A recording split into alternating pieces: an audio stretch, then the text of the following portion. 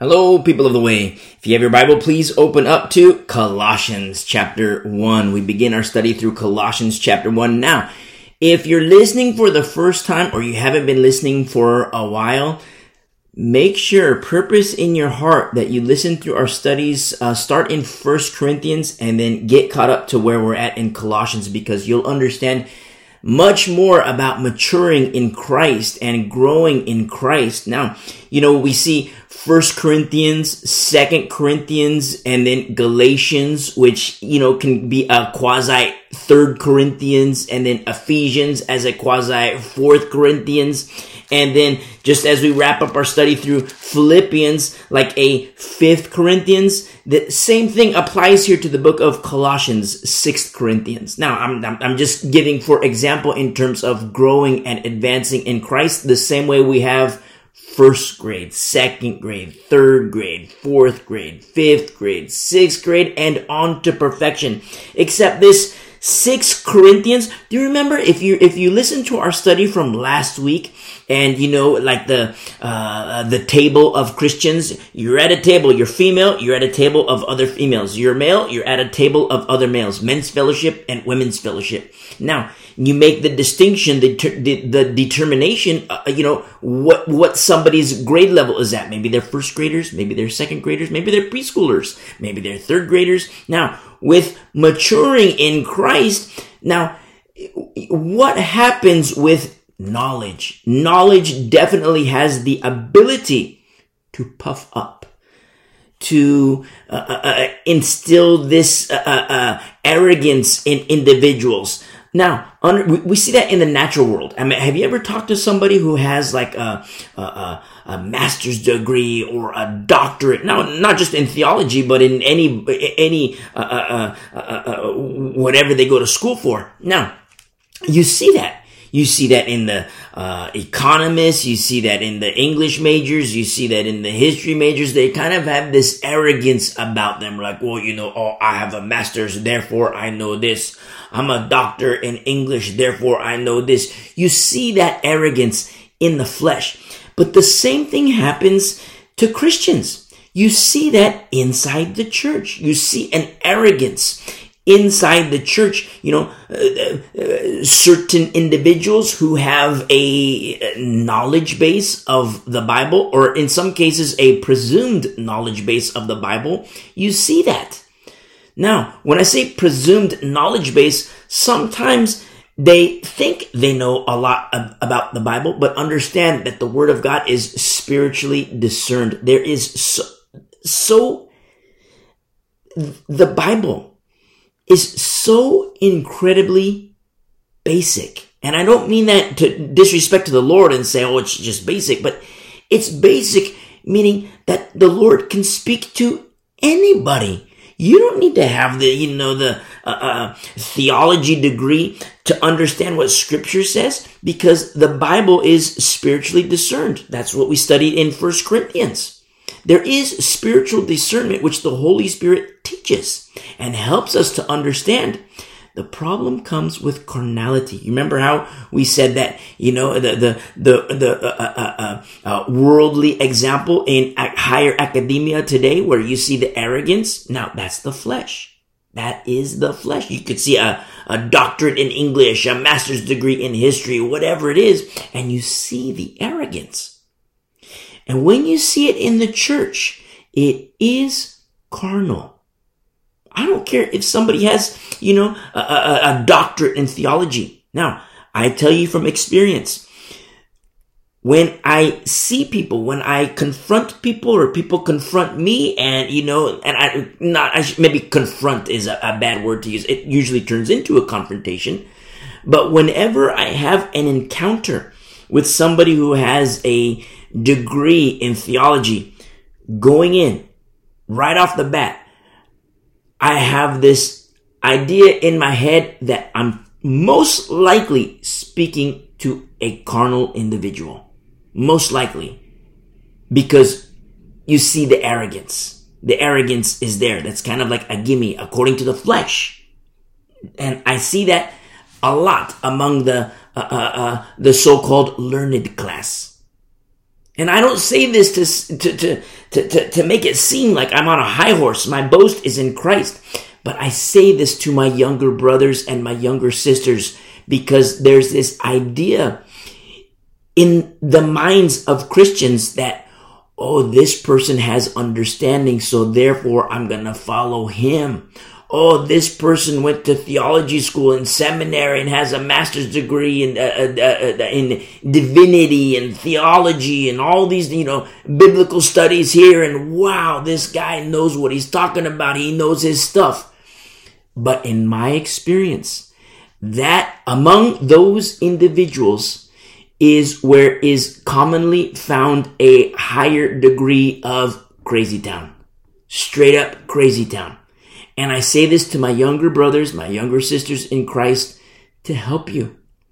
That this idea of, this is the learned class, this is the elite class, so therefore I have to do what they say because, they went to school, they have this understanding.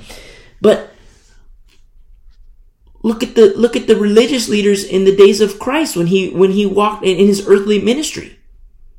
You figure, wow, they know, these religious leaders, they know I'm going to follow them. They know I'm going to follow and do what they say and do. And Jesus Christ says, don't follow their example. He says they're whitewashed tombs. Now you look from an academic standpoint, you're like, wow, these are the religious leaders. They really know their stuff. But the question is, were they applying what they knew right? And number two, were they applying what they knew? You see, and Jesus Christ says they're whitewashed tombs. Woe to you, scribes and Pharisees. And so we have this idea among the learned class, I'm doing my air quotes, among the learned class, like, well, I gotta do what they say because they know their stuff. And in my experience, they're straight up crazy. A higher concentration of wolves are among the learned class. That's just in my experience. And it's going to get worse in the last days, where shepherds turn into wolves. Yes, shepherds can turn into wolves. Listen to our studies from Acts 20 and you'll understand. Yes, shepherds can turn into wolves. And it's going to happen at a great pace in the last days. And it's already happening. Where the learned class pastor says, oh yes, Christians, go ahead, take the mark of the beast, you'll still be saved. That's poison. That's poison. If you follow that will kill you. Eternal separation from the Lord. That's from the so-called learned class. The learned class, the so-called learned class that says, okay, Christians, let's go lay on grave sites so we can soak up the Holy Spirit that was in this dead person that died. Necromancy, an abomination before the Lord. And the so-called learned class is leading God's people into an abomination? Wrong. No, the formula must be right. Remember Paul, when he's talking to the Corinthian saints, he's in 2 Corinthians chapter 11. I say 11, it might be 12. And in 2 Corinthians chapter 11, he says in verse 2, this is 2 Corinthians chapter 11, verse 2. He says, for I am, this is a church that is moving on to perfection, but after a great separation from the leaven. Now you have this remnant that is now moving on where, they should have been in, a higher level of understanding, but they weren't. And so there was corrective action that took place, the separation from the leaven. And then Paul says in verse 2, 2 Corinthians chapter 11, he says, for I am jealous for you with godly jealousy, for I have betrothed you to one husband that I may present you as a chaste virgin to Christ. But I fear lest somehow, as the serpent deceived Eve by his craftiness, so your minds may be corrupted from the simplicity that is in Christ. You see, simplicity that is there is immense simplicity when we study the Word of God. I mean, have you ever studied the Bible and you're like, well, I don't get it. And then you listen to a pastor and it's like, wow, just boil it down. Now I get it. Now I understand. And praise be to the Lord, because we understand that what happens is that, the Lord has designated, these are teachers, these are pastors. The Lord has his servants. But understand that Satan has his servants too, to muddy the waters. We look at verse 4. For if he who comes preaches another Jesus, whom we have not preached, or if you receive a different spirit which you have not received, or a different gospel which you have not accepted, you may well put up with it. You see? And that's the danger. And we look at verse 14, same chapter, we look at verse 14. He says, in verse 13, for such are false apostles, deceitful workers, transforming themselves into apostles of Christ. And no wonder, ! For Satan himself transforms himself into an angel of light. You see? False apostles. Transforming themselves into apostles of Christ. So they speak Christianese. They play the part. Hypocrites, actors, hypocrites, where we get the word hypocrites. Hypocrites. They play the part. They look like apostles of Christ, but they're not. Look at verse 15. Therefore, it is no great thing if his ministers, now these are satanic ministers, because, verse 14, Satan himself transforms himself into an angel of light. Therefore, it is no great thing that his ministers also transform themselves into ministers of righteousness. You see, there's a threat. Always a threat. We must understand the word of God to be Bereans in these last days, because it is straight up crazy town. And, like we studied last week in Philippians, you're at the table of females, you're at the table of males, men's fellowship, ladies' fellowship.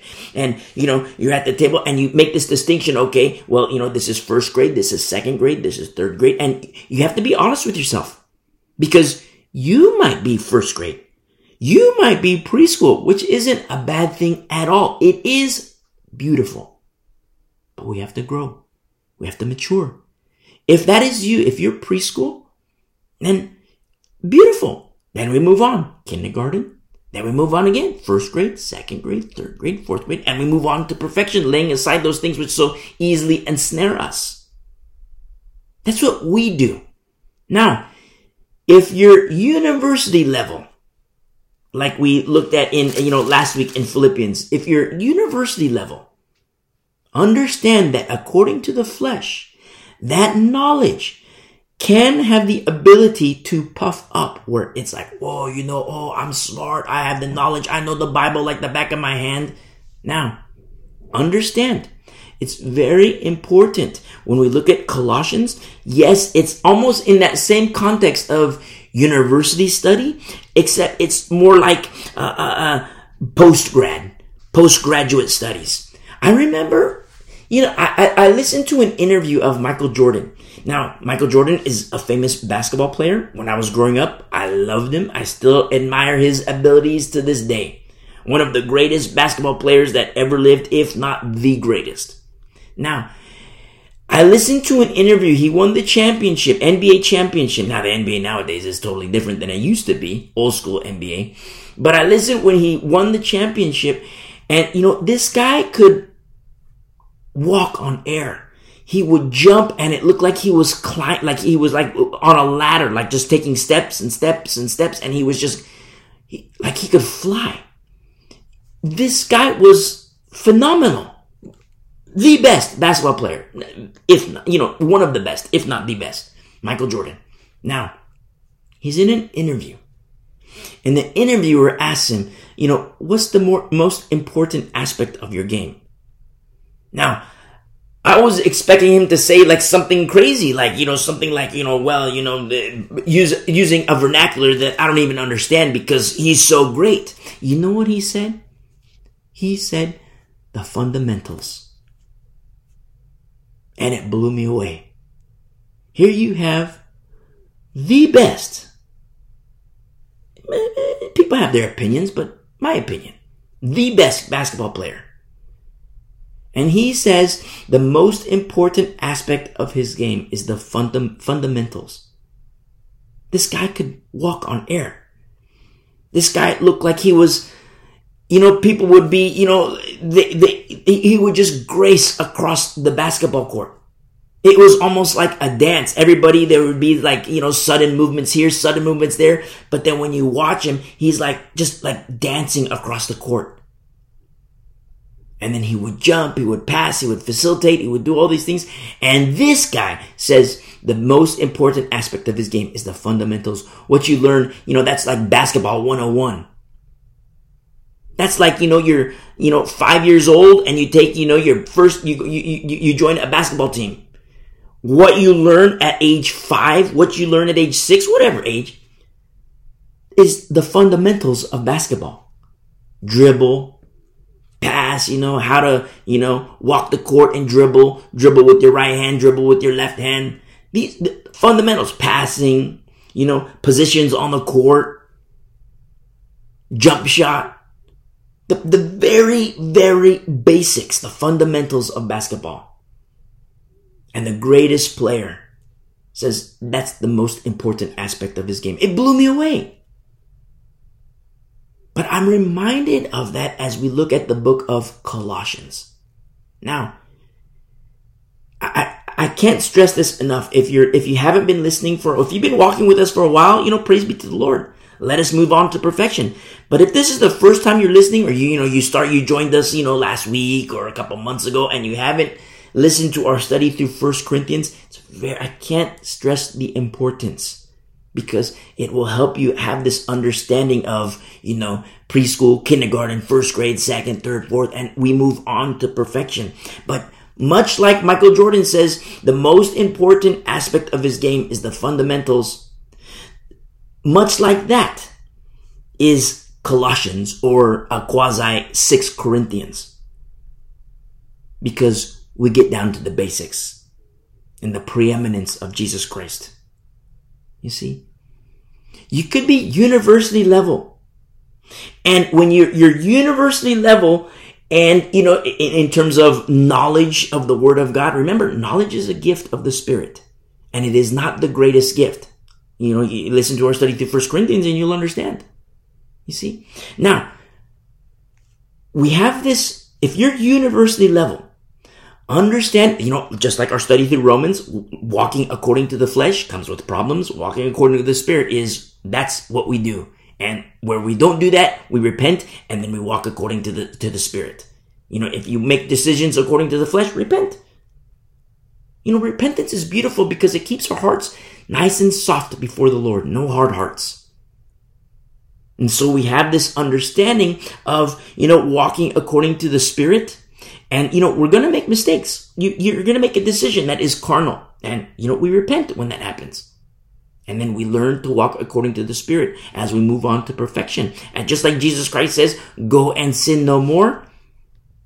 You're never going to be sinless. But as we grow, as we mature, we can sin less and less and less and less. When you are sinless, you'll be dead. To be absent from the body is to be present with the Lord. And it's beautiful when we have this understanding of, yes, once you get to the point of university level, which is that's ministry material. That's like pastor material, elder material. That's, ministry leaders and deacons, or females can be deacons. Females who can be in ministry leaders in certain capacities, but understand that pastors and elders,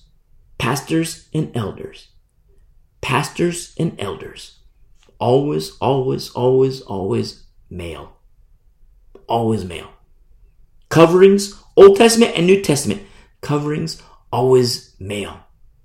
Look at the covering of our Father unto Christ. Look at the covering of Christ unto the church. Look at the covering of husband unto wife. You see? Dad unto kids. Coverings, pastors unto church. Elders unto church, unto saints. You see? All coverings in the Bible, always male. It's very important to understand, because in these last days, what we're starting to see, and I shouldn't say we're starting, but it started a while ago, but it's growing, is female pastors, female elders. Now, if that's you, if you're female and you're a pastor, you're an elder, repent, step down. Change your doctrine too, because your doctrine is crazy town. And then, if you're going to a church where a pastor is female, elders are female, jump ship. It's the wrong formula. And so, once you're at university level, and I don't say this in a prideful sense, but once you're at university level, not in a carnal manner, where it's like, oh, I have achieved, look how smart I am. No, you're at university level, but yet you're humble to where you can talk with the preschooler, to where you can be friends with the preschooler. You can be friends with the kindergarten, the first grader, the third, other university level. You can be, remember the rugby in our study in Romans? Remember the rugby? It's like that, not to be puffed up. Your university level, praise be to the Lord. Now, at the same time, to have this understanding that walking according to the flesh, oh, look, I have a doctorate in theology. Oh, look, I went to seminary. No, that's pride and arrogance. But once you get to university level, that's ministry material. That's like how a person transfers from field to worker. Remember our study through 1 Corinthians 3? Field, making the distinction, you are the field, you are the worker. This is the worker, this is the field. We make these distinctions. The field or the building, that's the church. Those are saints. The workers, that's like Paul, Priscilla, Aquila, Peter, Timothy, little Timmy, Titus. You see? These are workers. But the field, the building, that's the church. Those are saints. That's like pew and pulpit, making the distinction. And we have this understanding. It's not to get on a high horse and be like, look how much I know about the Bible. It's to get off the horse. Get off the horse. You're talking to preschooler? Praise be to the Lord. Help the preschooler go from preschool to kindergarten. You're talking to kindergarten? Praise be to the Lord. Help the kindergartner go from kindergarten to first grade. The next to second grade, to third grade, to fourth grade, and on to perfection. That's university level. Humble before the Lord. Back to the basics, the fundamentals. Just like Michael Jordan, the greatest player of all time. Straight up walk on air. And the greatest aspect, the most important part of his game is fundamentals. The dribble, the jump shot, the basics. Same for us. University level. Oh, I'm going to move on to perfection. I'm going to go, I don't know how I'm going to do it, but I'm going to know more. And look, I know the Bible like the back of my hand. I know this. I went to seminary, divinity school, and this school of theology. I have an honorary doctorate here and an honorary here because I have all these doctorates and I don't have time for this. So this school, higher academia gave me an honorary doctorate here, honorary over here. Look at my wall. Look how awesome I got all these plaques. Oh, by the way, go ahead and take the mark of the beast. You'll still be saved. You see? Crazy town. And it's going to get worse in the last days. Oh, look how smart I am. Oh, let's go grave soaking. Let's go lay on the grave sites. Oh, look, let's put this glitter in the rafters and make it fall down and call that the Holy Spirit. Oh, look how knowledgeable. Look how much knowledge I have. Oh, look, God is done with Israel. He's all done with Israel, and now his promises go to the church, and he's all done. Sorry, Jews, he's all done. Crazy town. False doctrine, replacement theology. Oh, but look, we have this coalition. We formed this coalition, and we have these books for kids. We have these books for, young people and adults, and look at all these publications we have. Garbage. Garbage, straight up. And so we see Colossians here. It's a suburb of Laodicea. We read a Revelation, and you see warning for Laodicea. This book, the book of Colossians, written around 62 AD, same as Philippians, same as Ephesians, same as Philemon, and these are prison letters of Paul. Paul's in prison. He's about ready to die. Get his head chopped off. He's about ready to die. He's in prison for the gospel. And so powerful when we understand this history of the church. In Acts chapter 13, verse 13, if you've been walking with us for a while, you understand, you remember our study. But Paul is in theater. He's in the region. Paul is in theater and the fire is started in the region. This is a good fire, a holy fire. This is around 14 years prior in 48 AD.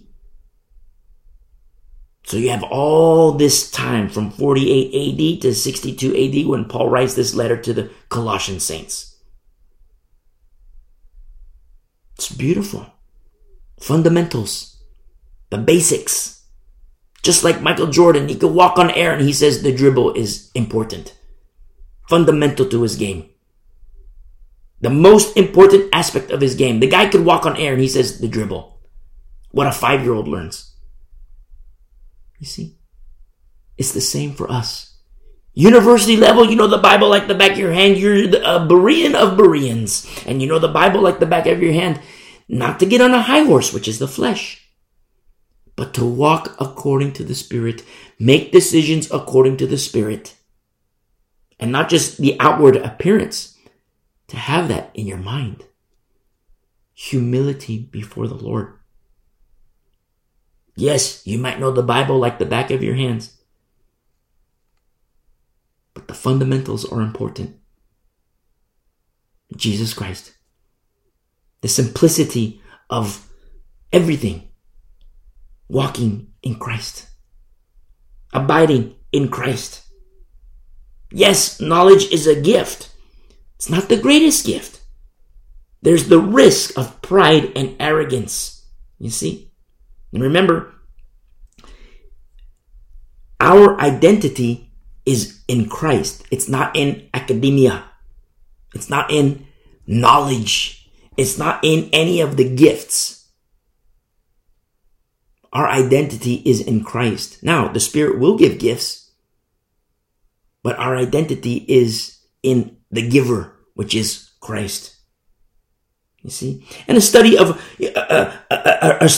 Old Testament and New Testament helps because, we see what the Lord does with the prideful and arrogant. We see what the Lord does with what he did with prideful Lucifer. You see? We see what the Lord did with prideful Korah. Remember our study through Numbers? If you've been walking with us for a while? We see what the Lord does with prideful Eli. We see what he does. I don't know about you, but that's straight up freaky. That's scary.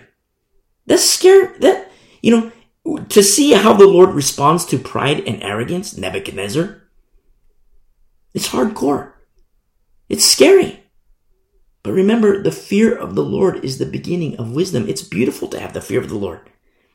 Once you know how the Lord responds to righteousness and how the Lord responds to wickedness, it will help you in your walk with him. Because, I'm not going to play games. Lord, you don't like this, so, I'm going to hit the brakes. You see, people say, I love the Lord, I love the Lord. Okay, I equate that to like a gas pedal in a car. Oh, I love the Lord, I love the Lord. Okay, you have a gas pedal.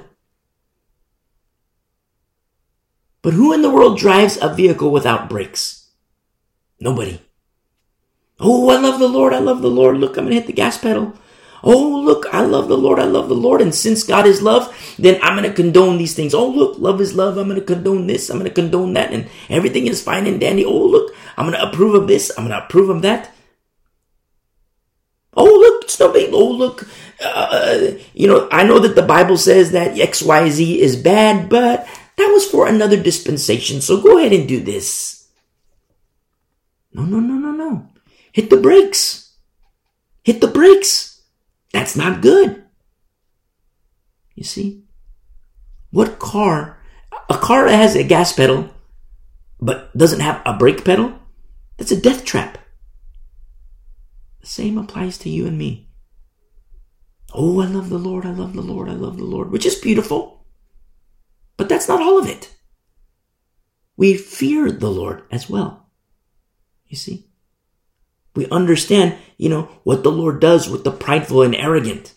And that fear will help you once you, not just in university level, but once you're like preschool. I mean, if you're preschool, you're, a kindergarten, first grade, second grade, as you grow and mature, you're going to grow in knowledge and you're going to have this understanding, which is a gift of the Spirit. But then understand as you grow and mature that what the Lord does with pride and arrogance. And that fear of Him will help you. It's like a brick. Your university level. And do you not know that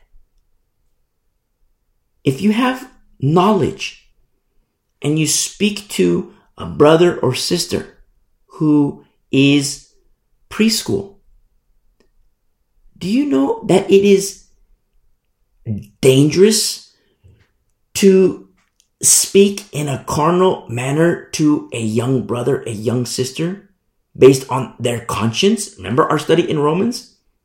How when you sin against a brother or sister's conscience before the Lord, it's their heart before the Lord.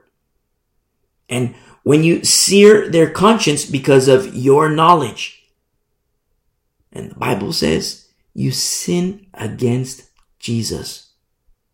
You see? That scares me. That scares me. And so many people, they presume to have knowledge. Oh, I have this knowledge. Oh, go ahead and do this. Look, it's a... But when you go against the conscience of another brother or sister in Christ, you sin against the Lord. Now, doctrine is key as well. Because a person could say, well, in my conscience, I'm going to do my crack. In my conscience, I'm going to do my crack. Well, that person's a baby for a reason. Oh, in my conscience, I'm going to go see the strippers. In my conscience, I'm going to go, worship Buddha.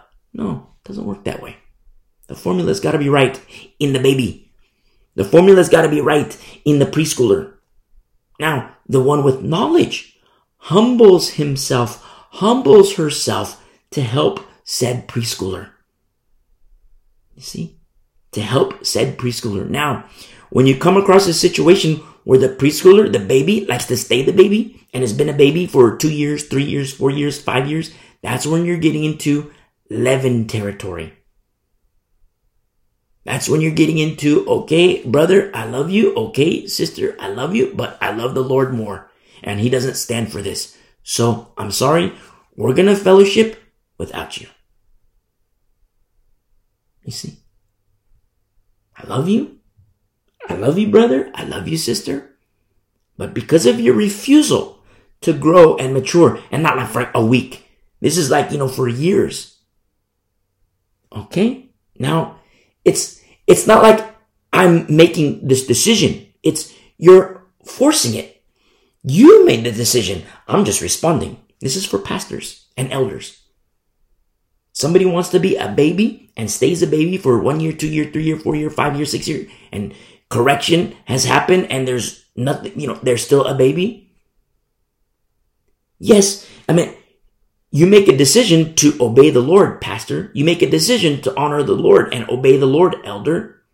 Once you see that in a person inside the church, not outside the church, you see it outside the church everywhere. Paul says, he said, I didn't mean outside the world or inside the church. He said outside the church. You'd have to get on a rocket ship and live on Mars.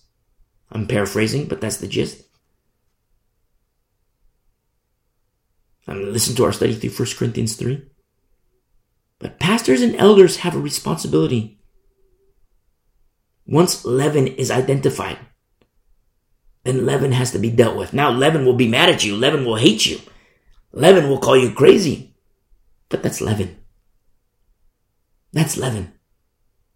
You see? And there's always hope for leaven because, it's like the leper in the Old Testament.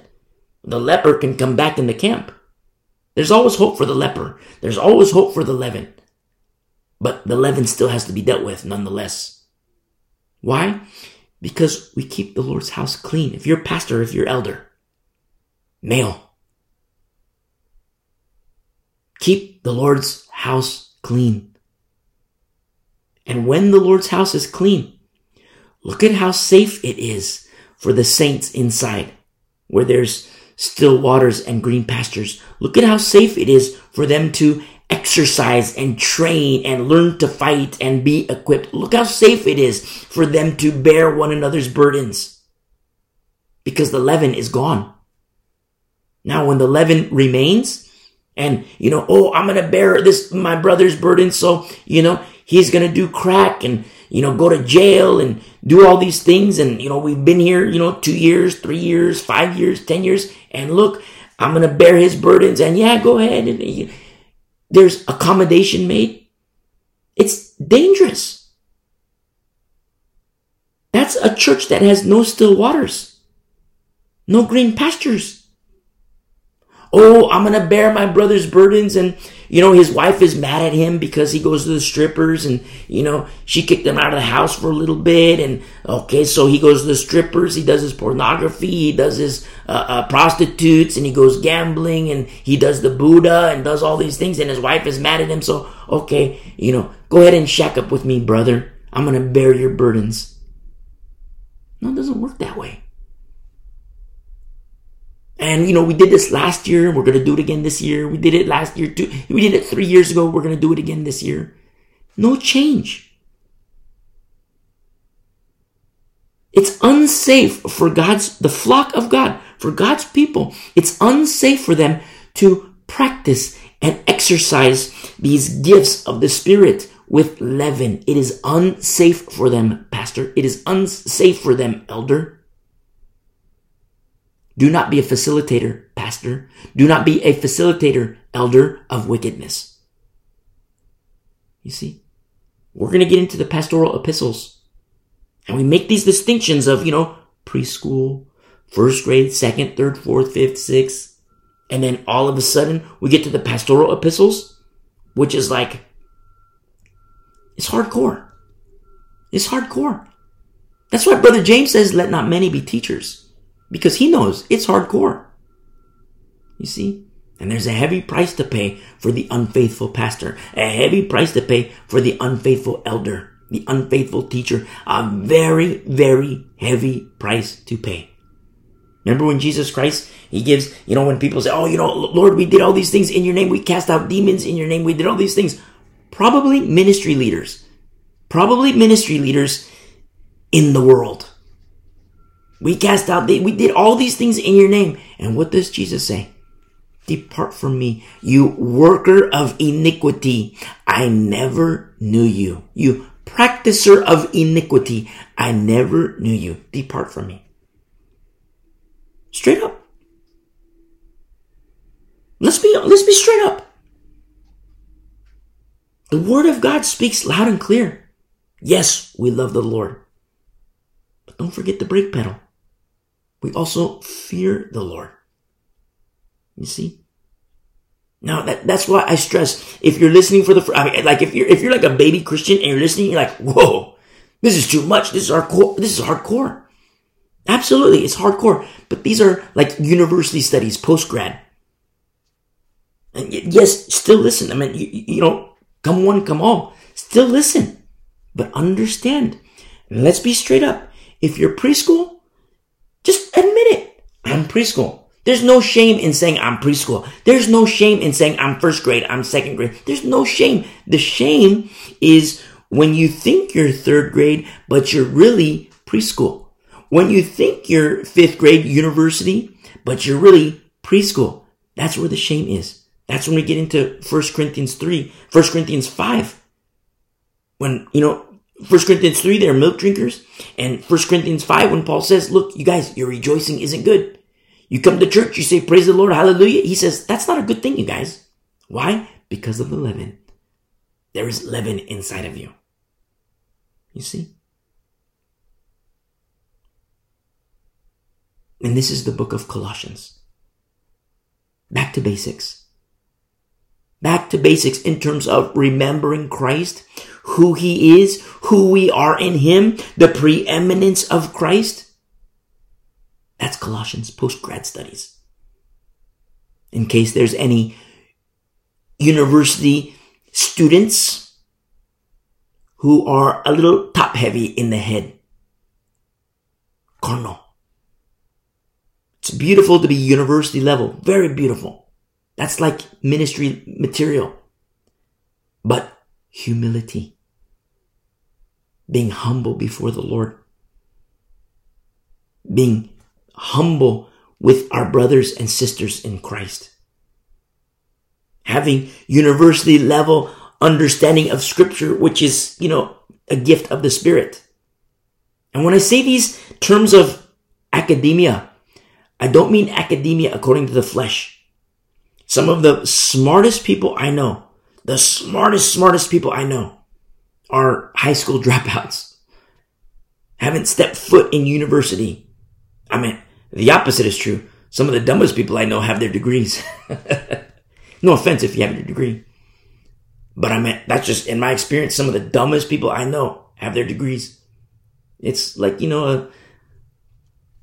it's social brainwashing what's happening in universities today in these last days. But some of the dumbest people I know have their degrees.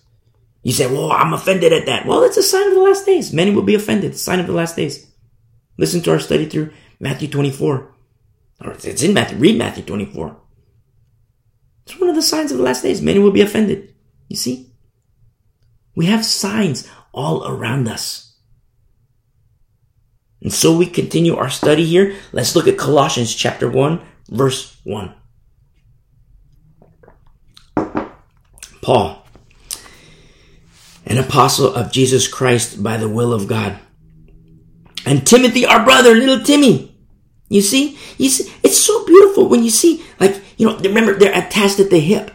Remember, Timothy was raised and, in Paul's bubble, his dad was there. They were spreading the gospel, Timothy's dad. And then all of a sudden you have, Eunice and Lois, they're raising Timothy, and it's prophesied on little Timmy that he's going to be a minister, that he's going to, that is prophesied that he's going to serve the Lord as he grows and he matures. Now, his parents raised him, and then all of a sudden they kind of max out and they say, hey, Paul, can you take our son under your wing?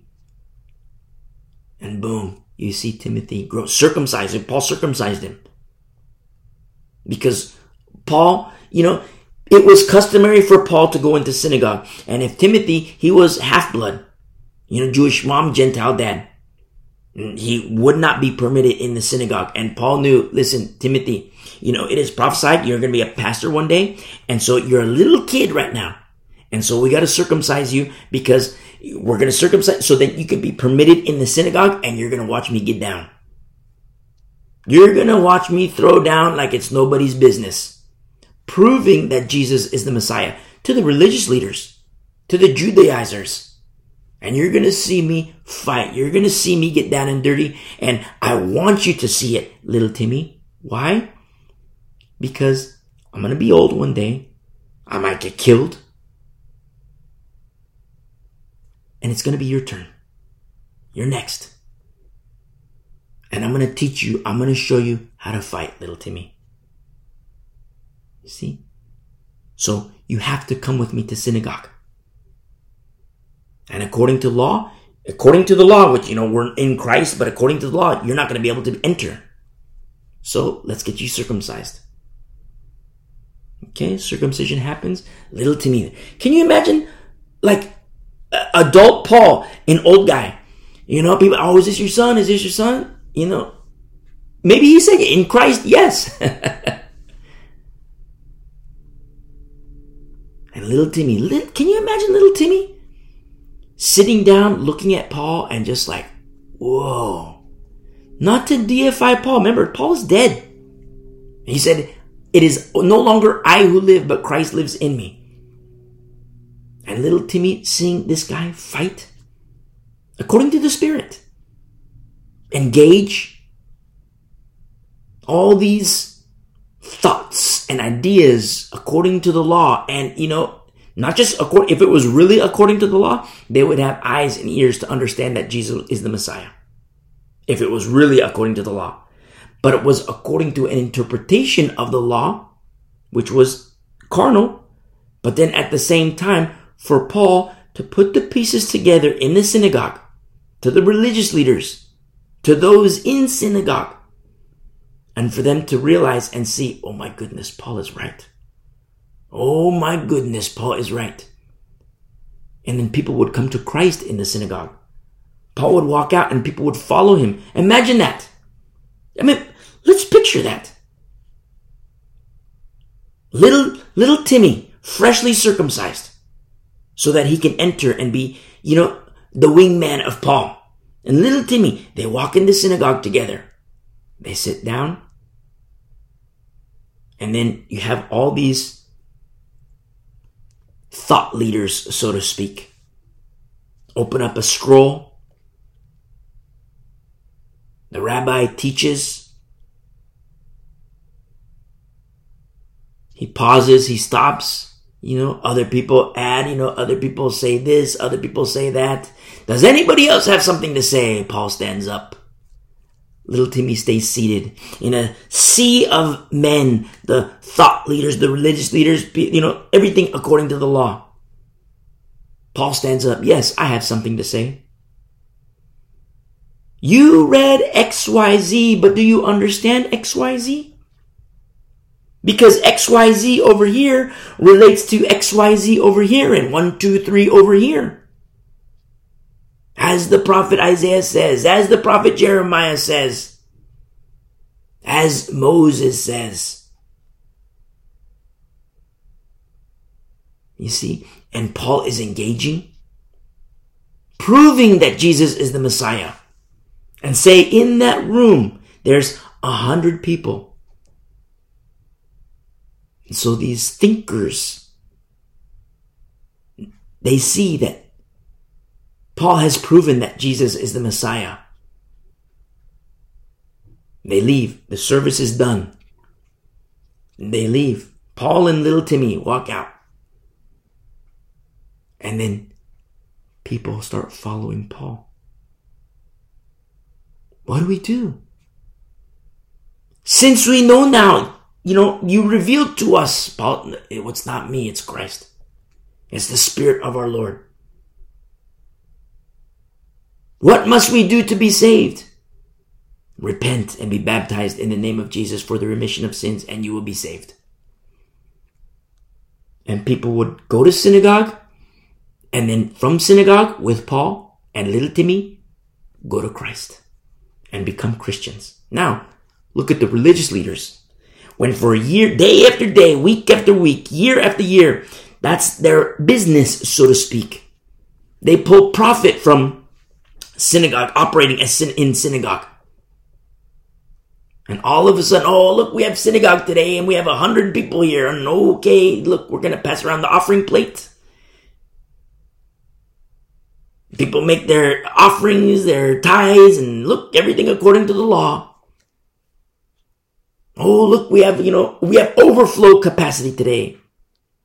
Big smile on their face. And then the rabbi, does anybody have any comments about this? Yes, I do. Paul has his hand up and he stands up and says, oh yes, I have something to say about this. And there's little Timmy looking up at him. And all the other religious leaders like, who is this guy? Who is this guy? And then they see like all the people being kind of like spiritually aroused, like, I don't mean arousal in terms of the flesh, but I mean like a spiritual arousal, like, is what he's saying true? You know what? Yes, Isaiah does say this, and yes, Jeremiah does say this, and yes, Hosea says this, and yes, the psalmist says this, and yes, David went through this, and David's speaking like this, just like Moses said here, and oh my goodness. The Messiah has come. And then all of a sudden, it's the next week. And instead of overflow, the religious leaders say like, wow, look, there's only 5 people here today. Because people came to Christ. Now, instead of the religious leaders saying, you know what, Paul is right. He's proven that Jesus is the Messiah. We're gonna become Christians. Instead of that happening, they say, oh, look, these Christians, they're destroying our business model. Let's kill Paul. The whole time, little Timmy, he sees that happening. He sees the fight. He sees the suffering. He sees the tribulation. He sees it all. Why? Because little Timmy is going to grow and mature, literally, physically, in flesh. But he's also growing and maturing in Christ. And it's going to be his turn one day to feed the flock. It's going to be his turn one day to protect the flock. You see? It's beautiful when you see, we're just in verse 1. Paul, an apostle of Jesus Christ by the will of God, and Timmy, our brother, little Timmy, and Timothy, our brother. That's a big deal when you put things in perspective. Understand, a year after this, Paul is going to write to little Timmy his pastoral epistle, pastor to pastor, old pastor to young pastor, dying pastor to living pastor, pastor who's about to have his head chopped off to young pastor who's still living. Paul to Timothy. An exhortation. We're just in verse 1. It's like, whoa, this is beautiful. This is a big deal. And so we see here in verse 2, to the saints and faithful brethren in Christ who are in Colossae. You see? It's a region in Asia Minor, a suburb of Laodicea. To the saints and faithful brethren. Not just saints. Remember 1 Corinthians 1, 2, 3, see? Oh, to the saints, to the saints, to the saints. But not all letters say to the saints and the faithful brethren. Remember in our study last week, there's a confidence in the circumcision. Male or female, there's a confidence in the circumcision. Yes, females can be circumcised only in Christ because it's a circumcision of the heart. And there's a certain confidence level with maturing in Christ because certain things through obedience are now effectuated in the faithful saint. You see? And these are things that are identified in these letters. To the saints and the faithful brethren in Christ who are in Colossae. It's so glorious. But you need eyes to see and ears to hear. And he says, grace to you and peace from God our Father and the Lord Jesus Christ. We give thanks to the God and Father of our Lord Jesus Christ. You see, Father, Son, and then by the work of the Spirit, which we're going to see. The triune nature of God, Elohim. In the beginning, Elohim. Triune nature of God, plurality to Elohim. God the Father, Son, Holy Spirit. Verse 3, we give thanks to the God and Father of our Lord Jesus Christ, praying always for you. Remember, it's a customary thing for Paul. This was praying always for you.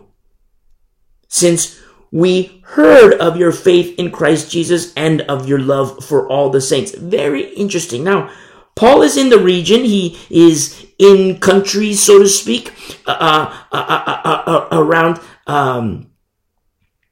48 AD. But there's no specific entry into Colossae, into the Colossian region. And so what happens is that it's like, wait a second, is Paul's knowledge base of the Colossian saints, is it just by word? Was it somebody else who, was somebody in Asia Minor, heard Paul, became a Christian, and then all of a sudden goes and a church is started from him? You see, I don't want to say ambiguity, but there's this, it's beautiful because now you see that the fire is started, where not just Paul, but where all his saints go. Remember, in Judea, there was a diaspora. And you have these Christians, and there's this diaspora from Judea. But at the same time, where they go, so does the word. And so churches were started. And so Paul would hear, I hear there's Christians over there. I'm going to go and visit them. I hear there's Christians over here. I'm going to go and visit them. Or I hear there's Christians over here. I'm going to write them a letter. You see? And Paul, in his bubble, he would have runners. Okay, I'm going to, here, he'd write a letter, he'd roll it up and say, here, take this. Give this to the pastor of the church over here. Give this to the pastor of the church over here. And sometimes runners would meet each other, set up these arrangements. So one runner would, Paul would say, here, roll up a letter, here, take this to, this church. And so the church would be at a meeting point, a rally point, and one runner. And so Paul's runner in his bubble would go and run to the runner. And then that runner would come back to Paul because there was another letter that, to another church or another home fellowship. And then the runner that took the scroll, the letter from Paul's runner would then run it to the church. And then inside the church, they would have people copying it, writing it down and copying it word for word. And then they would have runners to spread to the church. And that's how the word spread. That's how the word of God spread. And not just the word of God, because remember, each individual Christian has a testimony too and can share the good news. But then at the same time, to grow and mature, oh, look, we got a letter from Paul. Oh, look, we got a letter from Peter. Oh, look, we got a letter from James. And so they would duplicate it and make copies. People in the church would read it and be like, okay, cool, we're going to apply this. But then at the same time, there's another person, carefully writing. Word for word, carefully writing. Word for word. And then that person would be done writing, roll it up, and then hand it to their church runner, who would run it to another home fellowship. And meanwhile, when he hands it off, he immediately picks up another parchment and starts writing it down. Writing the same exact thing, word for word. No copy machines back then. We're so spoiled now. That's what happened. That's how the word spread. The work of the ministry. And so Paul says in verse 4, we heard of your faith in Christ Jesus and of your love for all the saints. And could it be that Paul knows through Epaphras, which we see in chapter 4, verse, I'm going to have to get ahead of myself, but go to Colossians chapter 4, and in verse 12, we see of Epaphras, in Colossians 4, verse 12, we see Epaphras, who is one of you, a bondservant of Christ, greets you, always laboring fervently in your prayers, that you may stand perfect and complete in all the will of God. You see Epaphras. And then you also, in chapter 1, Colossians chapter 1, you see in verse 7, as you learn from Epaphras, our dear fellows, is it Epaphras? When Paul gets into the region in Asia Minor and he steps foot, was it Epaphras who became a Christian and heard from Paul? And then Epaphras goes into Colossae and says, hey guys, let me tell you the good news. And he, the fire goes from, the spread from Paul to Epaphras, and Epaphras goes home, and then in Colossae, and then did the church grow from that? And that's what I love, this beautiful ambiguity. Now, ambiguity can be dangerous too. The unknown. But ambiguity can be beautiful because it's like, whoa, look how the fire spreads. Holy fire. And so Paul in verse 4, since we heard of your faith in Christ and of your love for all the saints, because of the hope which is laid up for you, which awaits you in heaven, paradise. We have to remember, Satan likes to muddy the waters. He likes to get us distracted, or attempt to get us distracted in the things of the world, the cares and the riches of life. And that's the handiwork of Satan. Sometimes, using the flesh. We have a hope. We have a hope that is laid up for us in heaven. Let me word it a little differently from verse 5. You, my beautiful brother, you, my beautiful sister, you have hope that awaits you in paradise. We have to remember this. And as Satan attempts to muddy the waters, to get our distraction away from the Word of God and our obedience to Him, yielding to Him and yielding to the Spirit, to be steadfast. Not look to the left, not look to the right, but keep our eyes firmly in the Word. You and me. That's what we do. Understanding that there is a hope that awaits us in paradise. Paul says in verse 5, of which you heard before. So there's nothing new. You heard before in the word, the logos of the truth of the gospel. You see? Who was it? Was it Epaphras that gave them the gospel? I don't know. But the fire was spread. Now, I'm going to say something which this comes with a huge warning. And here it is. Put on your seatbelts. I'm going to say just a little phrase. Here it is. Jesus could do no mighty work. Whoa. That's heavy. That's heavy. I said put on your seatbelts.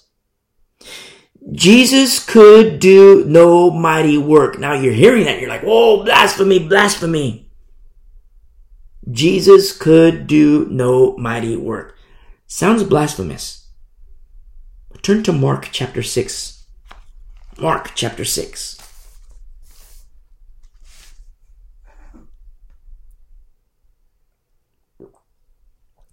And in Mark chapter 6, verse 5, now he could do no mighty work. Brother Mark says Jesus Christ could do no mighty work. There.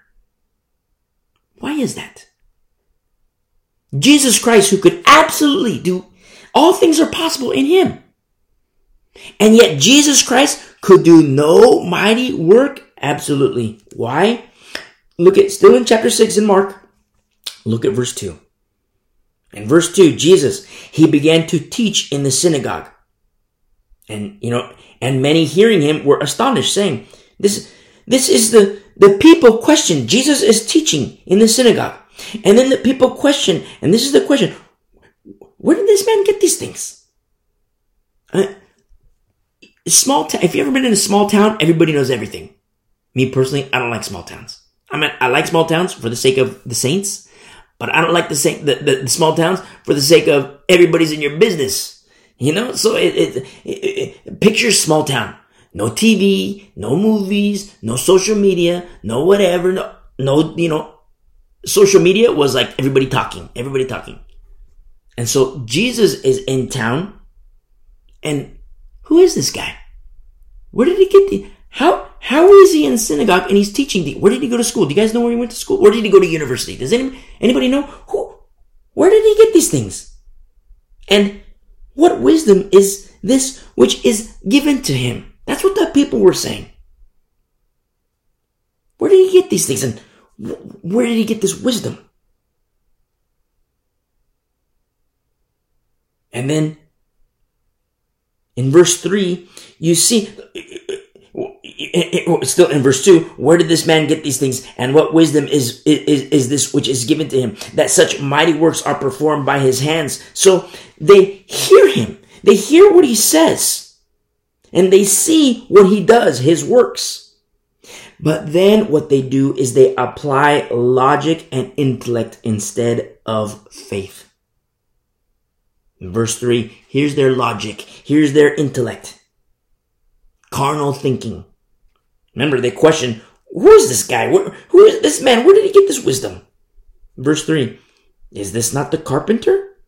The son of Mary? And the brother of James, Joseph, Judas, and Simon? Question mark. And are not his sisters here with us?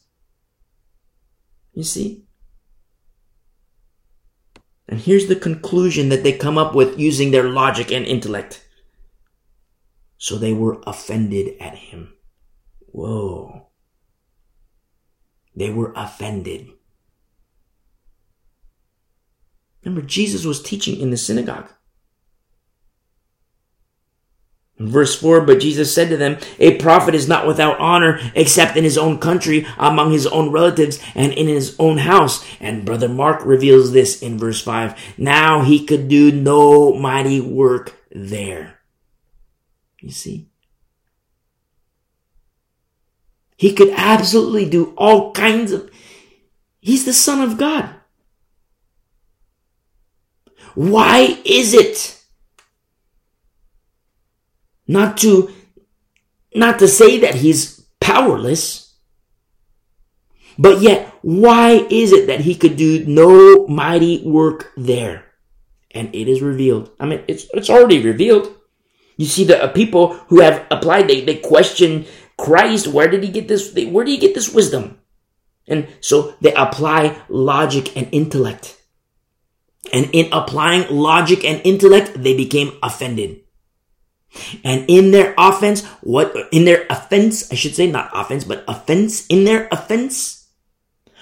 happened? As a result, Jesus could do no mighty work among them there. And in verse 6, he marveled because of their unbelief. It's a big danger in the church today. Inside the church. The world is the world. It's a big danger in the world too. See, doubt. Applying logic and intellect where we need to apply faith. Among unbelievers, applying logic and intellect where you need to apply faith. If you're a non-believer and you're listening, you're applying logic and intellect to a mystery that is spiritually discerned. And I don't say, okay, take logic and intellect and throw it in the trash. I say take logic and intellect and dethrone them and apply faith. Because in Christ, all things are possible. In Christ and through Christ, all things are possible. But what doubt does, what logic does, what intellect does, and what it leads to unbelief. And then all of a sudden, he could do no mighty work as a result of unbelief. Remember, the Lord is reactionary. That's why there's a big problem among the so-called intellectuals in the faith today. And I see it mostly among the Calvinist and Reformed theory people. They say that the gifts and the moving and the things of the Holy Spirit that we see in the book of Acts are not for today. It was for another dispensation. It was for 2,000 years ago, give or take a couple years. It is not for today. Now, they call it strange fire. Having themselves become the strange fire.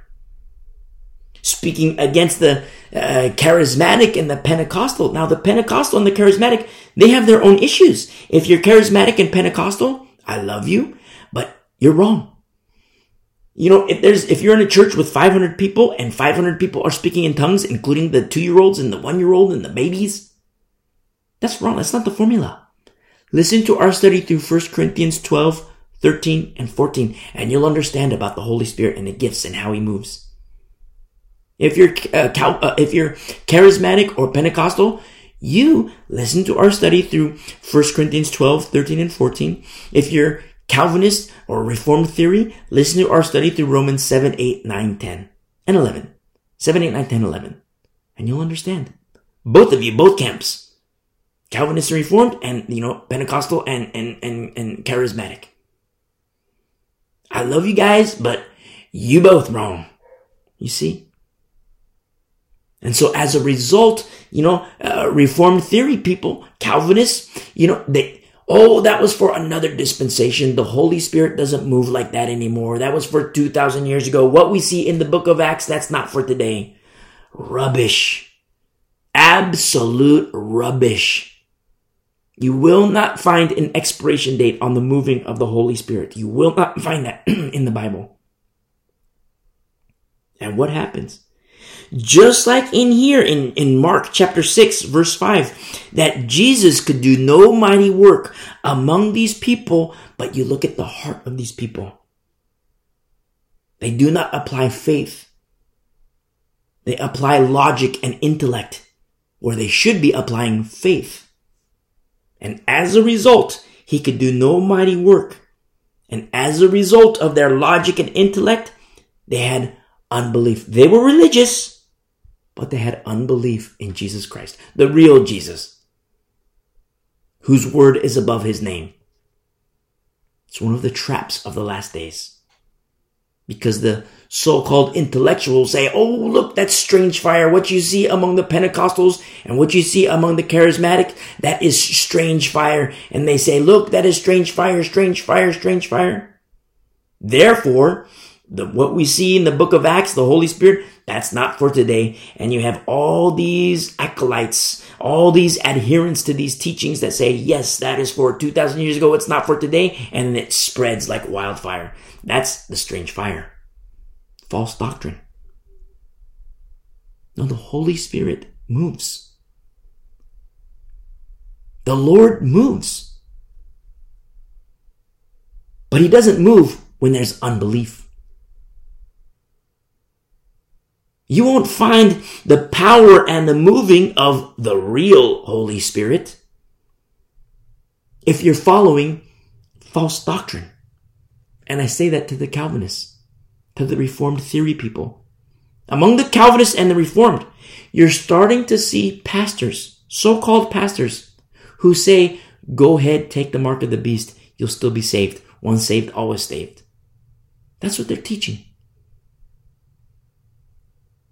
Now, it's not to say that they're, like, you look at the charismatic and the Pentecostal. Yes, that's also not right. It is also like, okay, listen, the Holy Spirit, there's order, how the Lord works.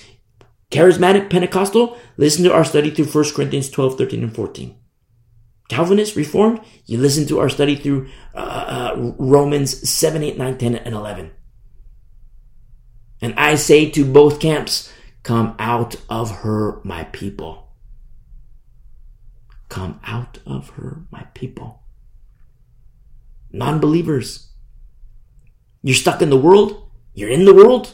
I say the same to you. Come out of her, my people. Listen to our study. Listen to the message, how to commit your life to Christ. You commit your life to Christ. We're living in the last days.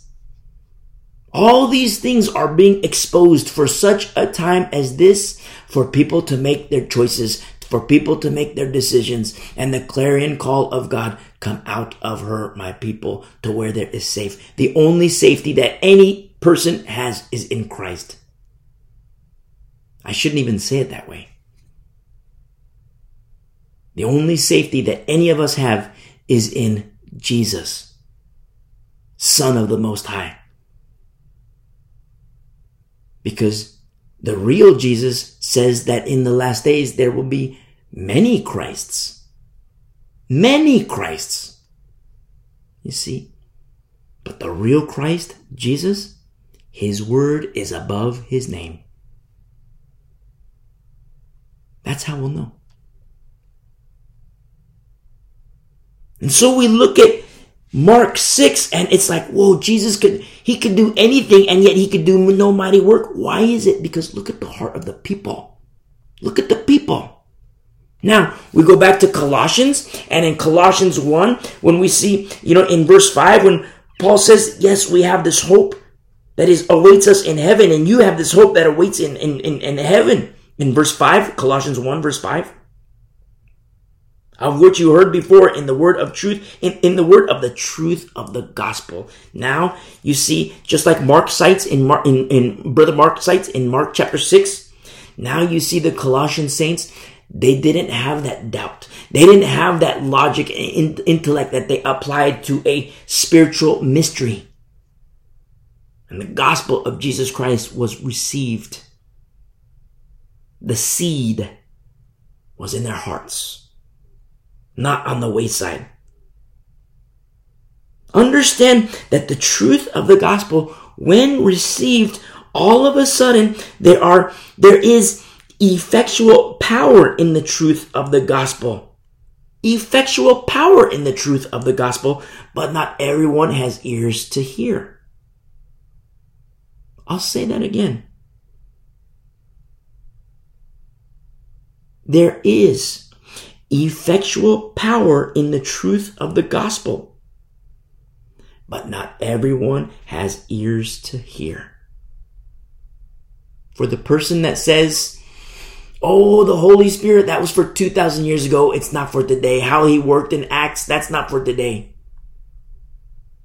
That individual does not have ears to hear.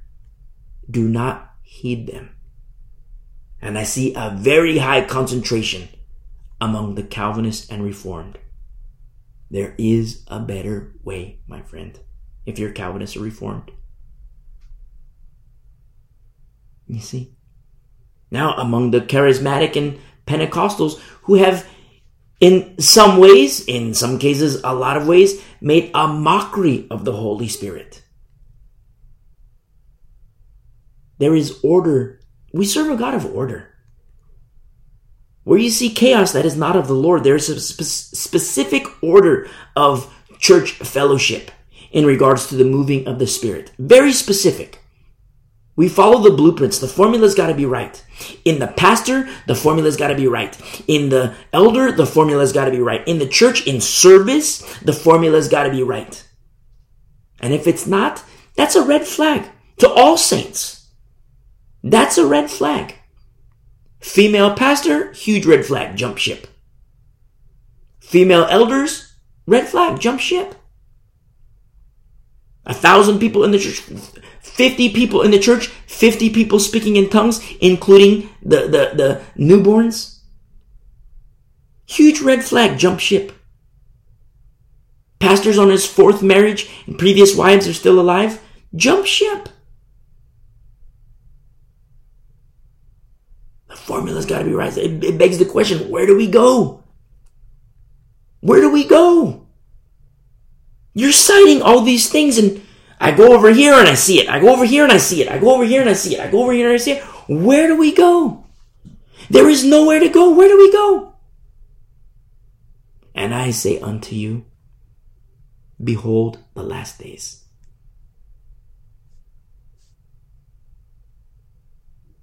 We knew these things would come. Many signs. And this truth of the gospel, which came to the saints, which came to Colossae and made saints, the truth of the gospel is the same truth of the gospel that spreads today. But remember, the formula's got to be right. And there is effectual power in that. It's the gift of the Spirit. And in verse 6, that the truth of the gospel, in verse 6, which has come to you, as it has also in all the world, and is bringing forth fruit. Now, what Mark cites? No fruit. No fruit. Why? Look at the heart. Look at, a little bit of fruit, because, the Lord healed a few sick people and healed them. But not everybody. Why? You look at the heart.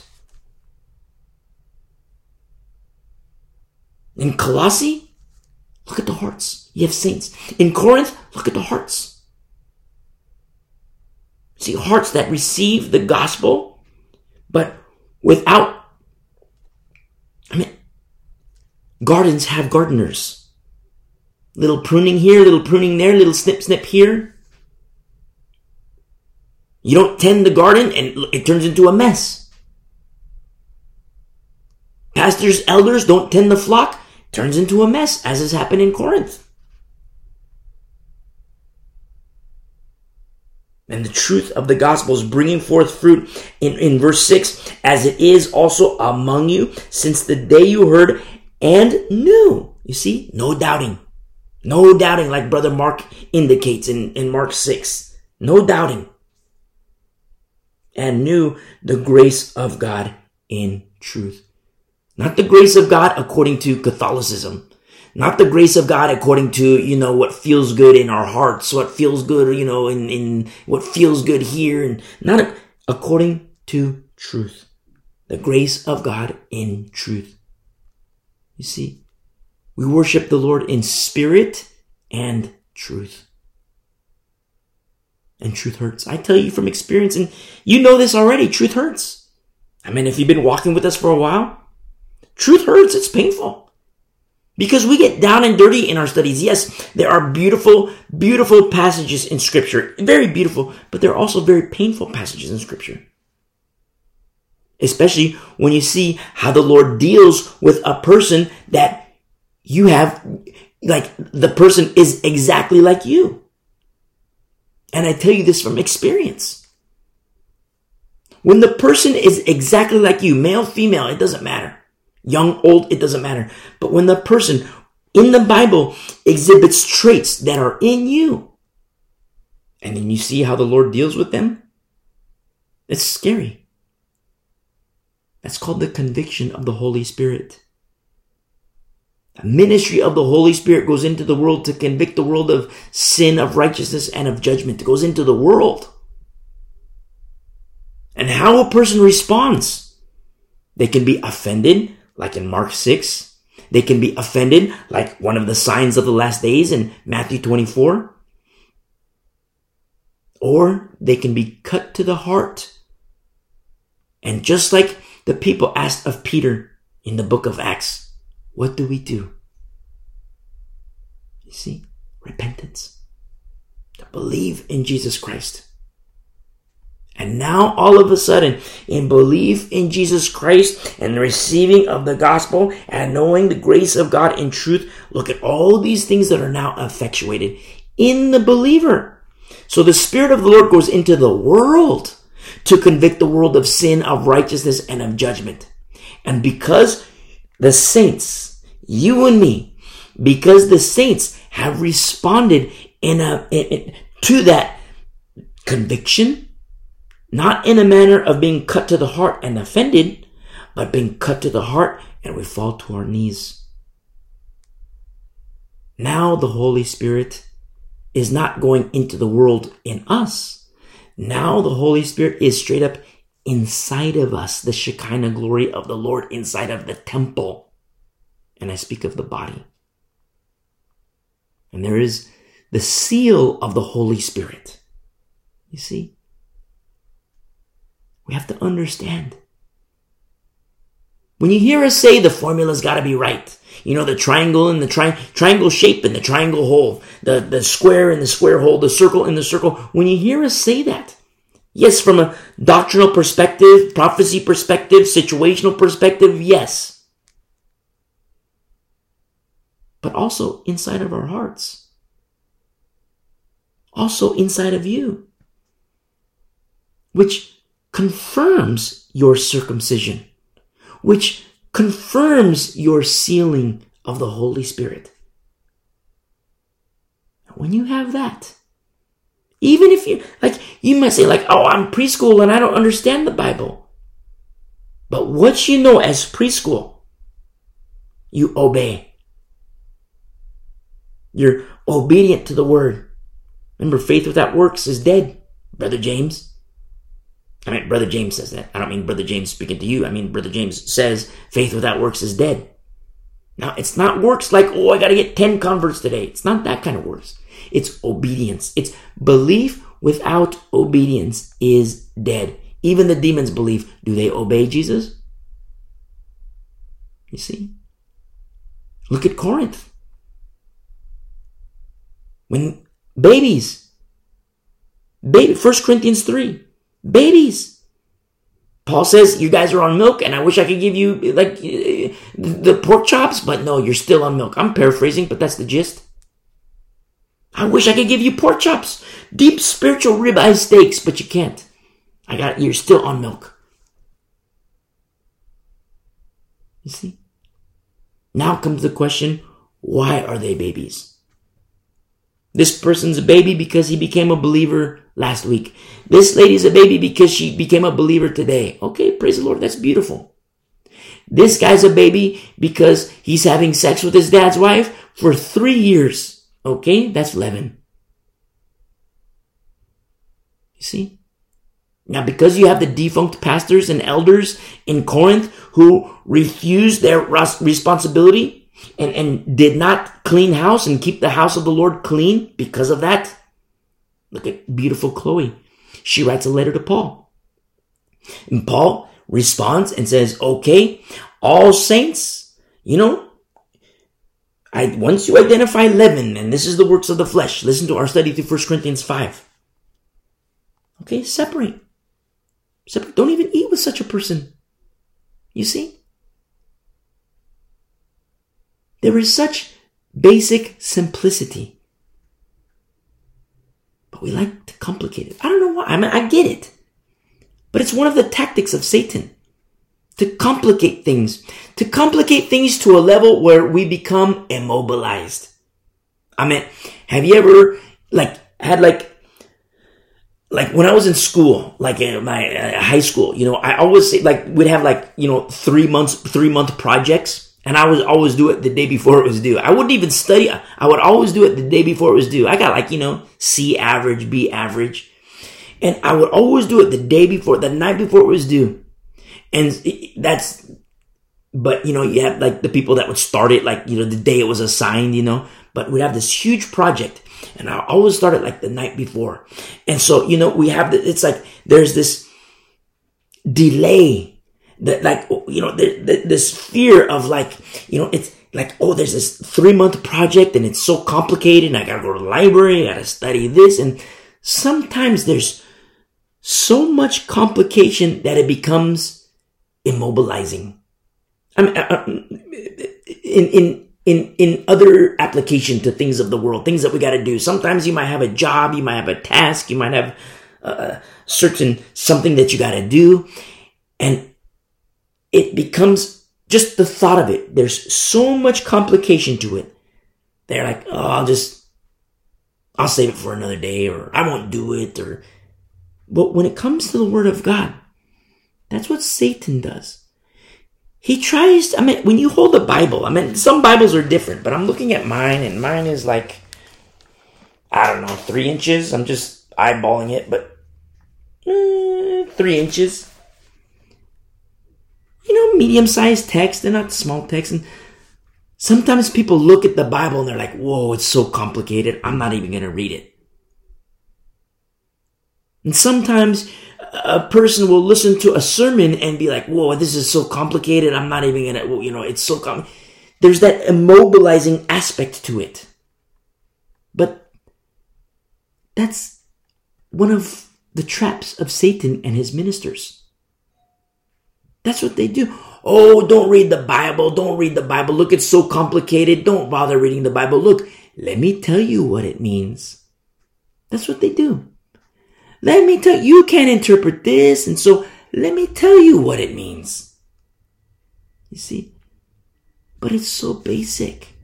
Now, yes, in academia, you might have a 3-month project and, don't wait till the last day. But, in the thought of it might be so overwhelming that it's incapacitating.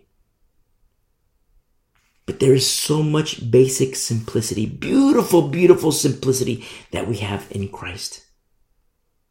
You see?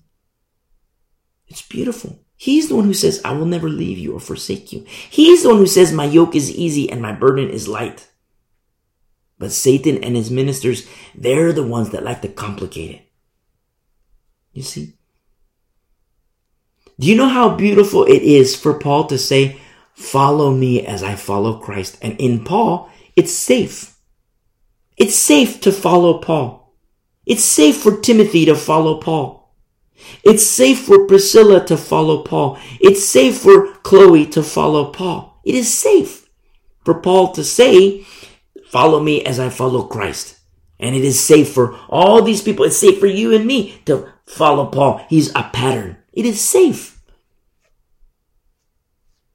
But for the ones who say, take the mark of the beast, you'll still be saved. For the ones who say, let's go grave soaking. For the ones who call the Holy Spirit glitter. For the ones who say God is done with Israel. For the ones who are the money preachers. For the ones who are themselves, there's hypocrisy in their lives. For them to say they might even have, the pastor parking spot.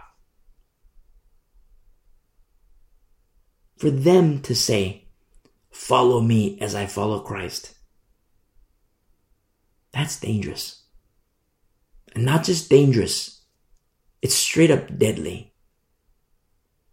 You see? Straight up deadly. You must not follow false doctrine. How will you know false doctrine? You got to read doctrine. Yes, there are parts of the Bible that there is complication. I say that in a carnal sense. There is complication. But you need a teacher. The Lord has people who will reveal these things and explain these things. The Lord has these people such as Paul, such as Timothy, such as Titus, such as Chloe. You see, the Lord has these people. And so we see here in verse 7, as you also learned from Epaphras, our dear fellow servant, translates as a co-slave. A co-slave. Remember our study through the Old Testament?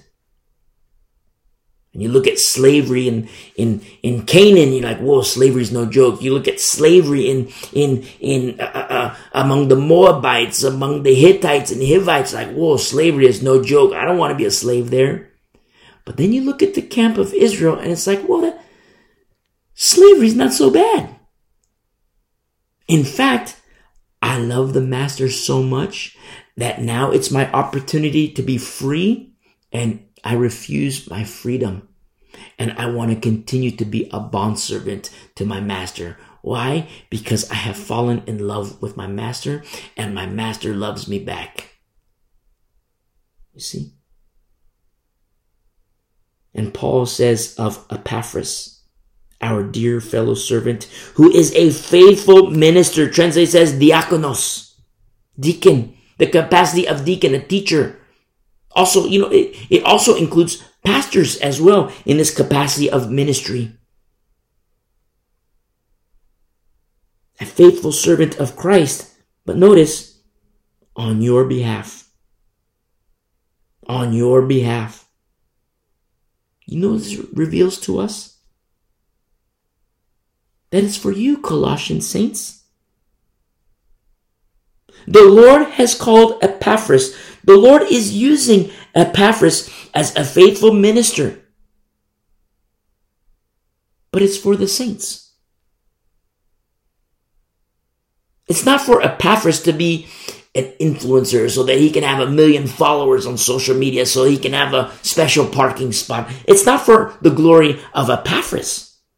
Number one, it's for the glory of the Lord. And the Lord is the one who called him to serve in that capacity, but it's for the saint. On your behalf. We have to understand. Pastors, elders, if you're on a high horse, repent and get off. Well, get off first and repent. And in some cases, you might have to step down. Get off your high horse. If you're pastor or elder, get off your high horse. Oh, I'm university level. Look how awesome I am. Get off your high horse. Get off your high horse and repent. Epaphras, in verse 8, who also declared to us your love in the Spirit. In the Spirit, capital S, the baptism of the Holy Spirit among the saints in Colossae. He says in verse 9, for this reason, we also, notice the unity here, the co-union. Remember, it's not just a social club. It's not, the gathering of the saints is beautiful, but it's not a social club. These are, yes, they're saints, but in verse 2, faithful brethren. It's a little different. When Paul says saints and faithful brethren, you don't see this wording in 1 Corinthians. You don't see this wording, because the guy having sex with his dad's wife, is he faithful? He believes in Jesus Christ, but is he obeying? Remember, even the demons believe, but do they obey Christ? And so Paul, in this co-union, in verse 9, for this reason we also, since the day we heard it, do not cease to pray for you. Do not cease to pray for you. Remember, he says, In verse 4, we heard of your faith in Christ, and yet Paul is saying in verse 9, we don't cease to pray for you. I love that so much. In these last days, you and me, there is a separation in the flesh. According to the flesh, you and me, there is a separation. But I pray for you. I love you. I pray for you. Pray for one another. Because there is unity in the Spirit.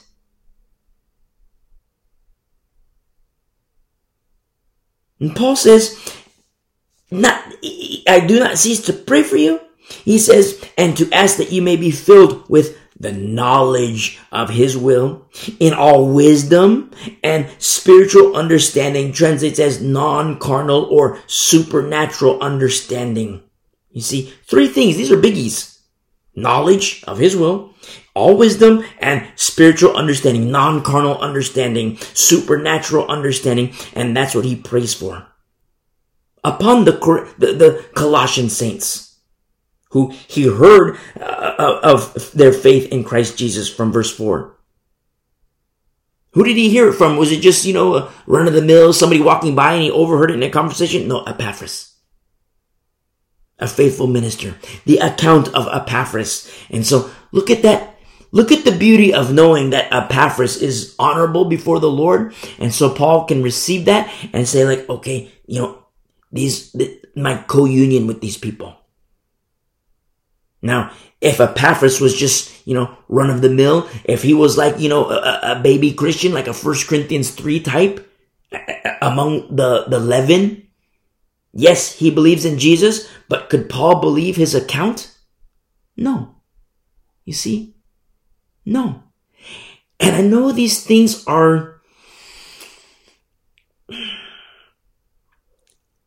if you're a baby in Christ, which is very lovely, some of the things that we discuss and study in terms of moving on to perfection, they might be very abrasive. I meant for me to even say if Epaphras was, the guy who was having sex with his dad's wife in 1 Corinthians, as revealed in 1 Corinthians 5, could Paul believe his account? The answer is no. And yes, the answer is a firm no. Now, if you're listening for the first time and you're like a brand new believer, it's like, whoa, this is heavy. Which is why we say, listen to our study through 1 Corinthians chapter 1 and get yourself caught up. Because you'll understand and it will help you. It will help you grow. It will help you mature. It will help you have this understanding. And then when you hear this again in Colossians 1, you'll be like, oh, okay, I get it now. Wow, certainly that is not Epaphras. Oh, certainly, Paul couldn't believe Epaphras if that were the case with him, but it's not the case with him. You see? And Paul, when he prays for these saints in Colossae, he prays that for their knowledge, their wisdom, their spiritual understanding. And in verse 10, well, why does he do these things? In verse 10, that you may walk worthy of the Lord, fully pleasing him. Remember, Paul knows the threats. Saints know the threats, but Paul knows the threats on a different level. Remember our study in the book of Acts? He's got the bruises and the scars to prove it. I mean, he's straight up in prison when he writes this letter. He knows the threats that are going to come upon each individual saint, threats that are going to come upon the church. He wrote the letter to the Corinthian saints. You might well put up with them. I'm jealous for you with godly jealousy, and you might well put up with these servants of Satan. I don't want that to happen, but I know it's going to happen. Remember, Paul says to in the Miletus meeting, the elders of Ephesus, he says, after my departure, ravenous wolves will come in, and even from among you will become wolves. He says, after my departure, because he knows. And not to exalt Paul and be like, whoa, this guy knows his stuff, but to exalt Christ in Paul. Remember, Paul says of himself, I'm a dead guy. That's what Paul says of himself. It is no longer I who live, but Christ lives in me. And Paul, when he's on his face before the Lord, he prays for the saints in Colossae. And not just Colossae, in Corinth, in Ephesus, all over. That you may walk worthy of the Lord, in verse 10, fully pleasing him, being fruitful in every good work and increasing in the knowledge of God. You see? Pastoral prayers. Pastors, and elders, I have a message for you. Elders,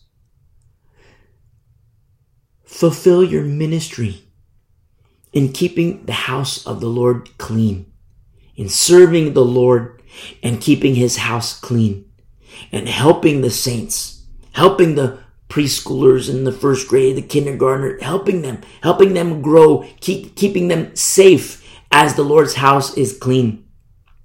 Because in so doing, you free up your pastor so that he can study, so that he can be on his face before the Lord. And, there might be prayer requests from the saints so that he can make those things known to the Lord in praying these petitions before the Lord. But then at the same time, what about the unsaid prayer requests? Pastors can be on their face before the Lord praying these exact same things, that the saints in the fellowship can be filled with knowledge and wisdom and understanding, that they may walk worthy in the Lord, fully pleasing him, being fruitful in every good work and increasing in the knowledge of God. Elders, come alongside your pastor and help him. And together you can pray these things. But when we get into the pastoral epistles, you're going to understand more about keeping the house of the Lord clean. And I tell you the truth, there are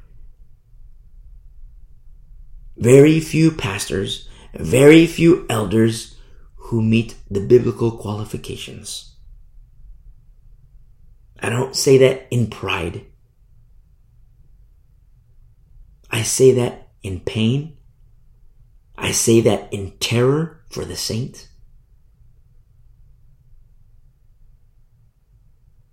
I say that with sorrow. But it's another sign of the last days. Times of sorrows. He continues, there's more in verse 11. Strengthened with all might, according to his glorious power, for all patience and long-suffering with joy. Now remember, in the area of Rome, the cost of being a Christian at this particular time is the same as Philippi, the same as Ephesus. It's heavy. The cost of being a Christian. And look how Paul is exhorting the people. Oh, it's dangerous to be a Christian, so go over here. Oh, it's dangerous to be a Christian, so go over here where it is safe. No, the safety is only in the Lord.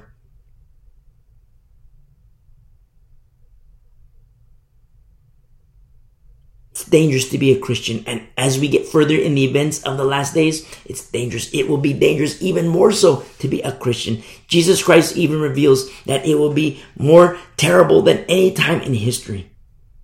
You look back at history and you see terrible moments. And no flesh will be saved unless those days be shortened. Look at how Paul exhorts the church, exhorts the saints. Safety only in Christ. The real Jesus. You see? In verse 11, strengthened with all might according to his glorious power, for all patience and long suffering with joy. The fullness of joy which we have in the Lord. In verse 12, giving thanks to the Father who has qualified us to be partakers, who has qualified us to be partakers, translates who has enabled us to share in the portion of the inheritance of the saints in the light. Does this sound familiar? If you've been walking with us for a while, and you remember our studies through the Old Testament in Exodus, Leviticus, and Numbers, how there is a portion for priests. The priests don't have to work because their portion comes from the people, and it's not the people that are underwriting the priests. The people are making offerings and sacrifices to the Lord. That's their transaction to the Lord. But then the Lord has a transaction to the priests, which is, the people offer this, priests, go ahead and eat it, a portion of it. You see? There's portions for the priesthood in their service unto the Lord in Abodah Mishkan. Now, if you're listening and you haven't been walking with us for a while, listen to our study through Leviticus and you'll understand. You see how the things of the Old Testament, of the Torah, are a shadow of things to come? Of Christ, of the saints, of the workers, the pastors and elders. You see? In verse 13, he has delivered us from the power of darkness. Now, understand, he says the power of darkness. Understand that there's no denying the power of evil. There is power in evil the same way the Egyptians, the Egyptians through, Jannes and Jambres, they have the priests of Egypt. They had power. They could also turn water into blood or water red. They could also make the water red. Look, Pharaoh, look, the God of Israel, the God that Moses speaks of, don't listen to him because, they can do this, but we can do it too. There is power in other gods. But the God of Abraham, Isaac, and Jacob, whose son is Jesus Christ, he's almighty. There's no one more powerful than him. He is almighty. In verse 13, he has delivered us from the power of darkness. And understand that yes, there's no denying the power of evil, but through God's deliverance, that power of darkness becomes powerless. Just like in Egypt, they could turn the water red, but they can't make it ale. You see? Same things with the gods of today. Whether it be sex, drugs, alcohol. We have to put things in perspective in knowing who God is. There is none more powerful than him. None. And yes, and I tell you from experience in the vice of alcohol,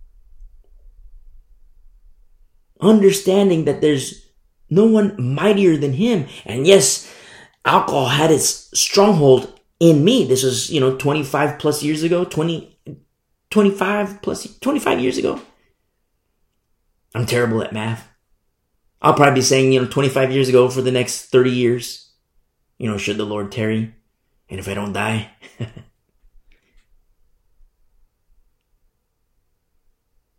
But there was power in the God that I served, which was alcohol. But the real Jesus, there is healing in him. You see? Sometimes I talk to Christians like, oh man, I do the sex, the drugs, the alcohol, this, that, this. It's like, well, wait a second, are you a new believer? No, I've been a Christian my whole life, 20 years. I've been going to the church, 30 years I've been going to... It's like, well, that's a powerless life. That's a powerless life, my friend. You see? And so, there are Christians who believe, that the power of the Holy Spirit, that was for 2,000 years ago, that was for another dispensation. Now, if that's your mindset, do you think the power of the Holy Spirit, who's no respecter of, remember, God is no respecter of persons. Do you see how that doubt, it presents barriers to the very power that we need to live the Christian life. Remember, the Holy Spirit, remember the Lord, not by might nor power, but by my Spirit. That same Spirit, there is power in Him.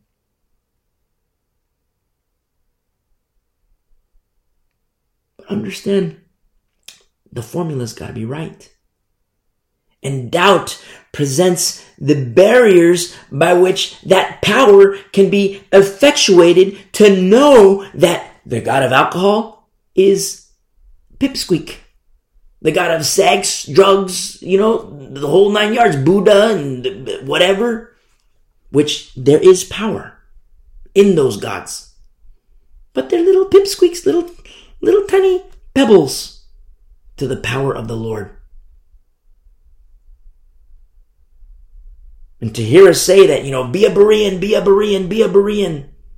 It's not just so we can have knowledge. It's so that we can have this understanding of knowing that, wow, you know what? If I rid myself of a doctrine that says the Holy Spirit moves 2,000 years ago and not for today, that was for the book of Acts. If I knock that barrier down, look at all the things which become effectuated by that belief. Applying logic and intellect where faith needs to be applied. That logic and intellect can be the very barrier behind living life in power. And yes, there is power in the Spirit, but Jesus Christ says of this power and calls it Him, not an it. He calls Him the Paracletus, the Helper. The Helper. He helps you in your walk with Christ. He helps you in your walk with Him. Oh, how do I turn the other cheek? The Helper will help you. How do I do it? The Helper will help you. You see? Remember, the Lord says, He created all things. The creator of the universe, the stars, the sun, the moon, Him. And you think like, whoa, that is power. And yes, there's power. But He says, not by power, not by might, but by my Spirit. That put things in like crazy perspective. And no disrespect to the Lord, I mean crazy perspective, like just mind-blowing perspective. Like, whoa, that's the Spirit that we're talking about? Yes, that's the Spirit that we're talking about. By my Spirit. And that Spirit, which is inside of the faithful saint, in the temple. Old Testament, what happens when the temple of God is defiled? The glory of the Lord leaves. You see? New Testament. What happens when the glory of the Lord, when the temple of the Lord is defiled? The glory of the Lord leaves. Oh, but I'm a believer. I've been a believer since I was 10 years old. I did the altar call and I have the seal of the Holy Spirit. Don't forget, it is possible to believe in Jesus Christ without having the Spirit of the Lord. Listen to our study through Acts. You'll understand. Remember, Philip, the evangelist, people are Christians. They believe in Jesus Christ. John and Peter come to town.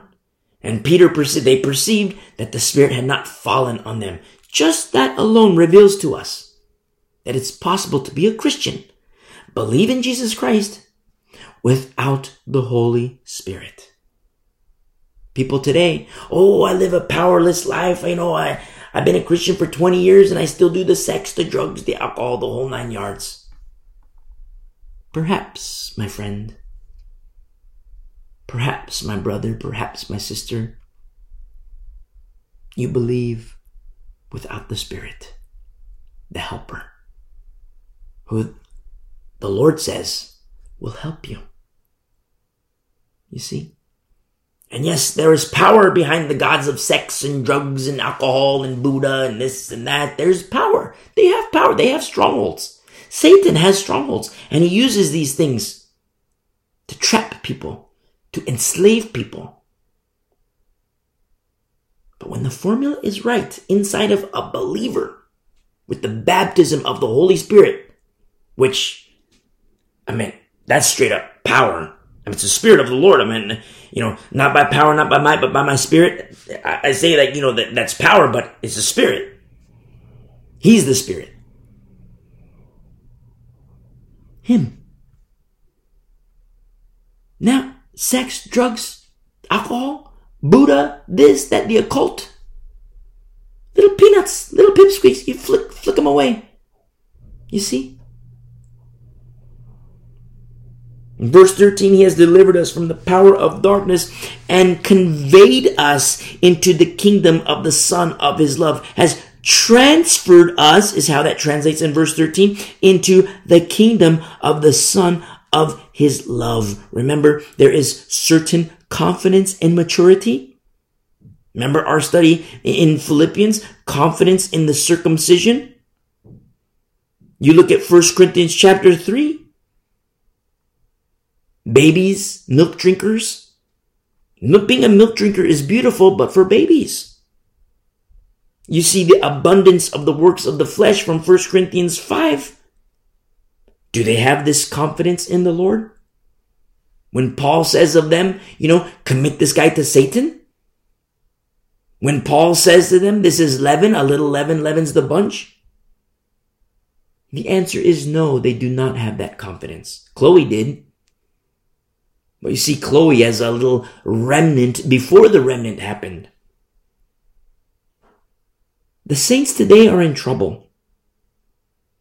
The saints today are in trouble. And I don't blame the saints. I do not blame the Christians. I blame the pastors. Pastors who are not pastoring. But it is a biblical truth, just as we see here in verse 13, that the Lord has delivered us from the power of darkness. There is deliverance in him. And it might be you listening. Sex, drugs, rock and roll, alcohol might have a stronghold in your life. And I tell you from experience, when alcohol had a stronghold in my life, I called verbally, alcohol was my God. I called it God. And I say that to my shame. And I tell you from experience, just as we see here, this deliverance from the power of darkness, understanding that yes, darkness has power, but it is not all powerful. It is not almighty. But false doctrine presents barriers behind the very means by which you, my beautiful brother, you, my beautiful sister, can live victoriously in Christ. But the formula's got to be right. The formula must be right. You see? From teacher, the formula's got to be right. To student, the formula's got to be right. Doctrine, the formula's got to be right. For Paul to say, follow me as I follow Christ, it's safe for you and me to follow Paul. For the person who says, take the mark of the beast, you'll still be saved, and he says, follow me as I follow Christ, number one, he's following a different Jesus. One of the false Christs that we're warned about, the real Jesus warns about. And he says, follow me as I follow lowercase c, Christ. You follow him? That's straight up damnation. That's straight up burn in hell. We're talking about hellfire damnation. Straight up, weeping and gnashing of teeth. You take the mark of the beast, that you're done. See? Oh, but he's got his doctorate. That's nice. He's got he's got a theology degree. He's got all these. That's nice. There's simplicity in Christ. It's beautiful. But there is danger. Because Satan roams around like a lion, waiting for whom he may devour. And that's what he does. He kills. See? Satan doesn't grab people to, play tiddlywinks. He grabs them to kill them. He drags them to hell. You see?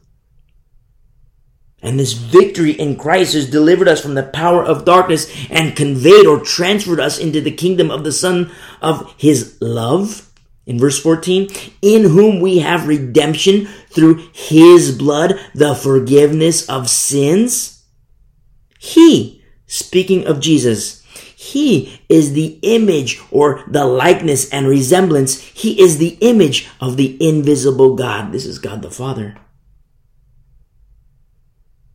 The firstborn over all creation. Remember in John chapter 10 verse 30, I and my Father are one and the same. Elohim, the triune nature of God. In the beginning, Elohim, the triune nature of God.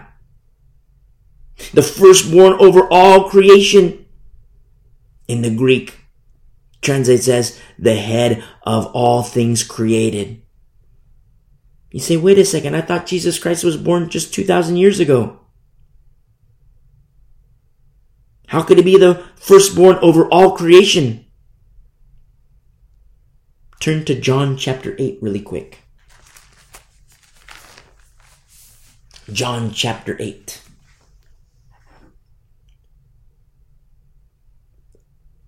And in John chapter 8, verse 53, the religious leaders, they ask of Jesus, they say in verse 53, John 8, are you greater than our father Abraham, who is dead? ? And the prophets are dead? Who do you make yourself out to be? Jesus answered, if I honor myself, my honor is nothing. It is my Father who honors me, of whom you say that He is your God. Yet you have not known Him. Well, remember, He's speaking to the religious leaders. He's speaking to the religious leaders saying, you have not known Him. Now, the religious leaders, remember, with knowledge comes in a carnal sense. According to the flesh comes the puffing up. I remember in previous moments in my life as a Christian, more so in the last 10 years, but having conversations with the so-called learned class, Calvinist, Reformed, and, all kinds of different, denominations. I say denominations, but, different doctrines. But to say to an individual who is among the so-called learned class, have you not read? You call yourself a teacher and you do not know? And then you see in a form of the flesh, you see their anger rise. And it's not to get a rise out of them, but it's a valid question. You're a teacher, you're a pastor, and you don't know these things? You say XYZ, but the Bible says 1, 2, 3. Look, we can look it up right here. That's the pride of the flesh. It's not to have the knowledge of the Bible for the sake of, oh, look how awesome I am. I have knowledge. That's the flesh. That's carnality. It's to have the knowledge of the Bible to go to the preschoolers, to go to the kindergartners and the first graders and to say, come on, let's go. Come on, let's grow up. You're in kindergartner? Cool, let's get into first grade. Okay, you're in first grade? Praise the Lord. Let's get into second grade and let us move on to perfection. And don't forget, you see those wolves out there? They want to kill you, but don't worry about them. I'm going to kill them. You see? That's pastoring. To these religious leaders who asked of Jesus, who do you make yourself out to be? And Jesus says, you say that He's your God, but you haven't known Him. You don't know Him. In verse 55, but I know Him. And if I say I do not know Him, I shall be a liar like you. But I do know Him and keep His word. Your father Abraham rejoiced to see my day, and he saw it and was glad. Now, you know what's so beautiful about this? You see the religious leaders and they're incensed. Who do you make yourself out to be? And as Jesus says this, they get even more incensed. But picture for a moment beautiful, beautiful, lovely Hannah. I cannot wait to meet her. Picture Hannah if she were here present, hearing Jesus Christ say these things. And how the religious leaders, they're incensed. But I bet you, I'm not a betting man, but I'm almost certain, actually I am certain, that Hannah would be worshiping Jesus right there. Because with eyes to see, you can see the heart. The religious leaders incensed. How could this guy, who do you make yourself out to be? You're calling me a liar now? You're saying that I don't know the Lord? You're saying that I don't know God? You're calling me a liar? Who do you make yourself out to be? You see their heart, their pride and their arrogance. But then picture Hannah at hearing the exact same words. We're in John 8. We can go even further back. Jesus Christ speaking even earlier. But if Hannah were here present, beautiful, beautiful, beautiful, lovely Hannah. I don't say this in a carnal sense, but I see like the tenderness of godly women, the tenderness of godly men. It's like these guys, these people, the male, female, young, was so beautiful. I don't even have words to express the beauty of it. Here you have these religious leaders, and just picture how incensed they are. Who is this guy? How dare he speak to us like this? He's telling me that I don't know my stuff. He's calling me a liar. But then if you picture Hannah there, she'd be weeping just on her face before the Lord, worshiping him. Because she has ears to hear. But the religious leaders don't. They're not just deaf, they're also blind. Read Matthew 23. They're not just deaf, they're blind. And so in verse 57, then the Jews said to him, remember, these are a group of people who apply the intellect and logic instead of faith. Then the Jews said to him, you are not yet 50 years old, and you have seen Abraham? Verse 58, Jesus said to them, most assuredly I say to you, before Abraham was, I am. Whoa. Hannah, you could see Hannah worshiping the Lord, not wanting to let go of him because she loves him. And yet, look what happens in verse 59. Then they took up stones to throw at him. They wanted to kill him. It wasn't yet his time, but you see, in their heart, they wanted to kill him. Whoa. That's heavy. That's what I mean behind these barriers of unbelief, these barriers of intellect and logic, which intellect and logic, they can be used of the Lord. They can be very beautiful, but they must be dethroned. Do not apply faith and logic where what needs to be applied is faith. Because that is the way of powerless living. That is the way of religion. You see? That is the way of the deaf. That is the way of the blind. That is the way of death. Straight up weeping and gnashing of teeth, death. Because you want to take the mark of the beast and think you're still saved? Doesn't work that way. That's not the right formula. That is straight up weeping and gnashing of teeth. That's the danger behind logic and intellect. Logic and intellect is beautiful, but it must be dethroned. You see? Ball's in your court. I can't lord over anybody, nor do I want to. But I can urge, I can exhort, and I can teach.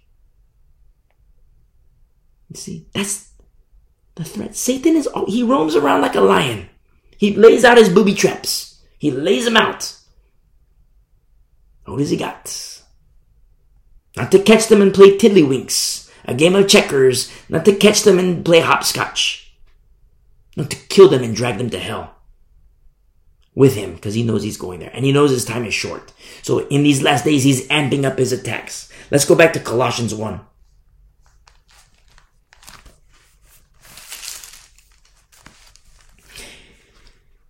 And in Colossians 1, just like we see in verse 15, he is the image of the invisible God. Speaking of Jesus, Jesus is the image of the invisible God, God the Father, the firstborn over all creation. And it begs the question, well, wait a second, if he was born 2,000 years ago, give or take a couple years, how can this be?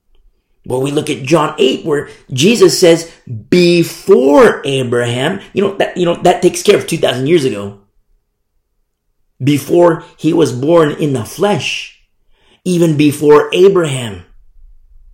Remember, Jesus says, Moses wrote about me, even before Moses was Abraham, even before Abraham. And Jesus says, I am.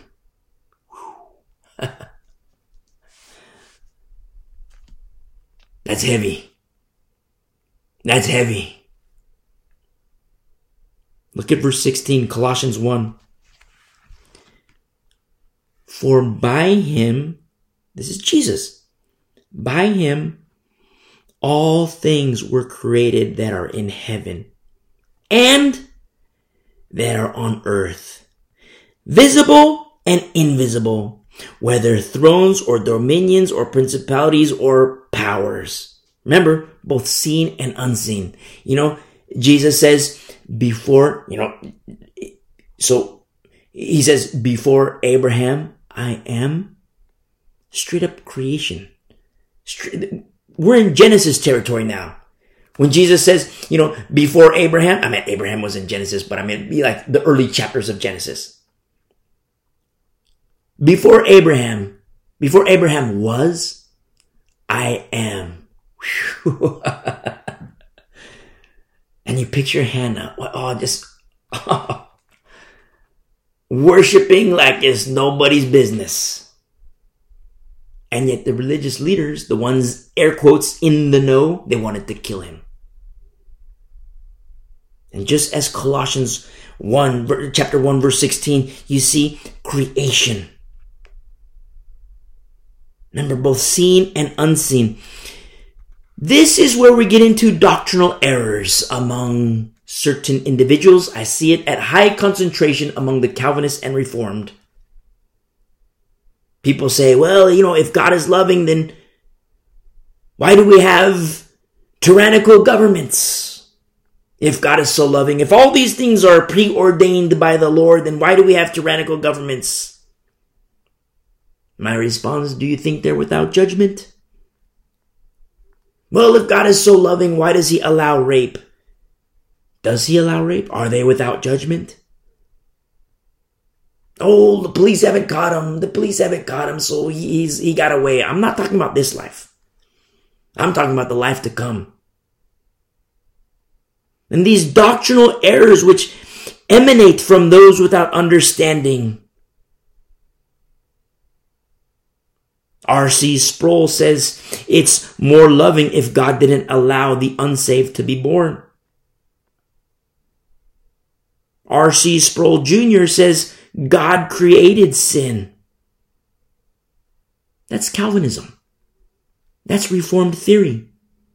It has been placed in the balance and found wanting. If you're Reformed, if you're Calvinist, I love you. Listen to our studies through Romans 7, 8, 9, 10, and 11. And also listen to our study. It's called Do Not Take the Mark of the Beast, because you'll hear a Calvinist teacher say, go ahead and take the mark of the beast.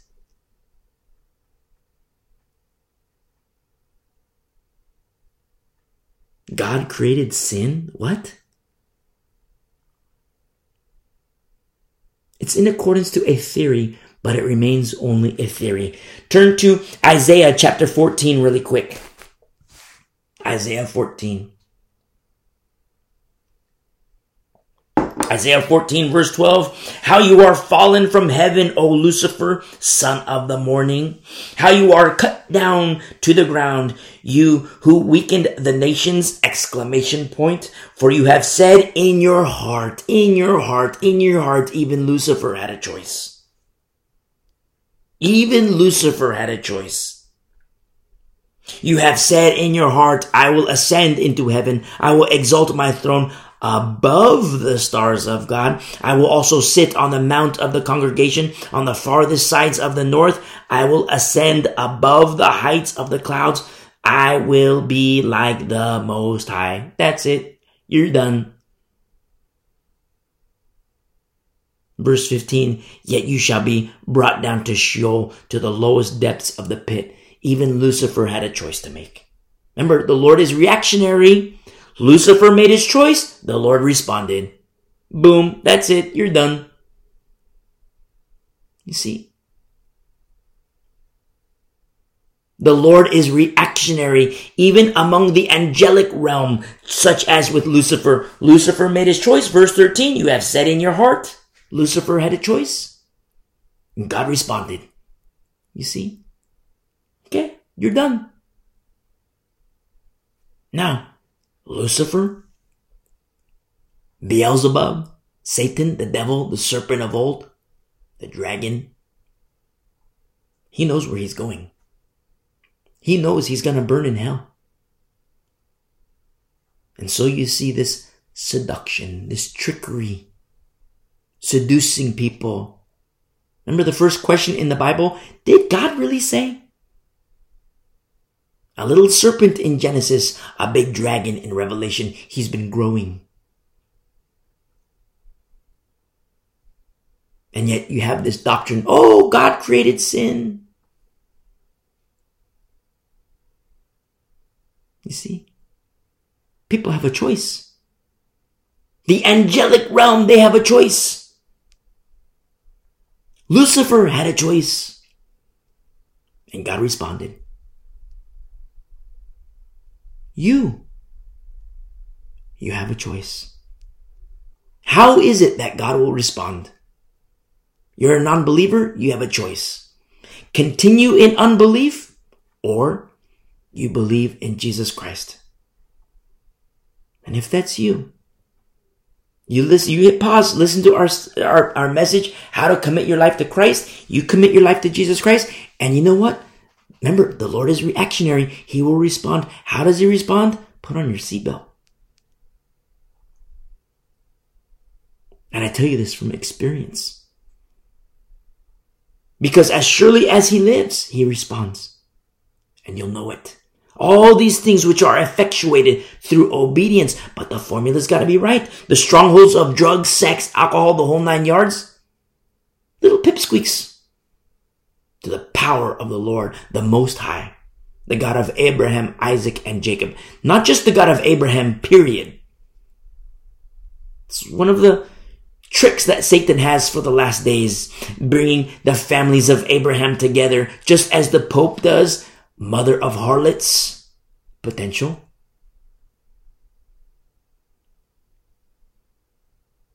No. Somebody needs to give the Pope a Bible so he can read it and repent and become a Christian. To my Catholic friends, I love you. Catholicism is unbiblical. It is not biblical Christianity. I love you. But you repent and you come to Christ. The real Jesus. Not the fake one, not the lowercase c, of which the real Jesus says there will be many in the last days. The real Jesus whose word is above his name. Queen of Heaven, there's judgment to the adherents of the Queen of Heaven. It is written. And yet you have R.C. Sproul Jr. God created sin. Look, you're predestined to hell. Rubbish.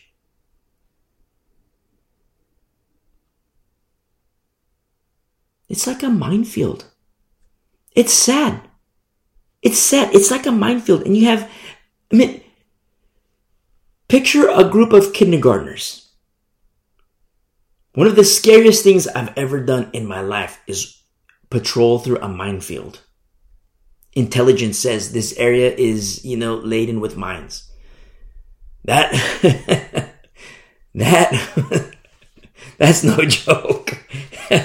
I laugh about it now, but it could have been good night. Praise be to the Lord. He was gracious.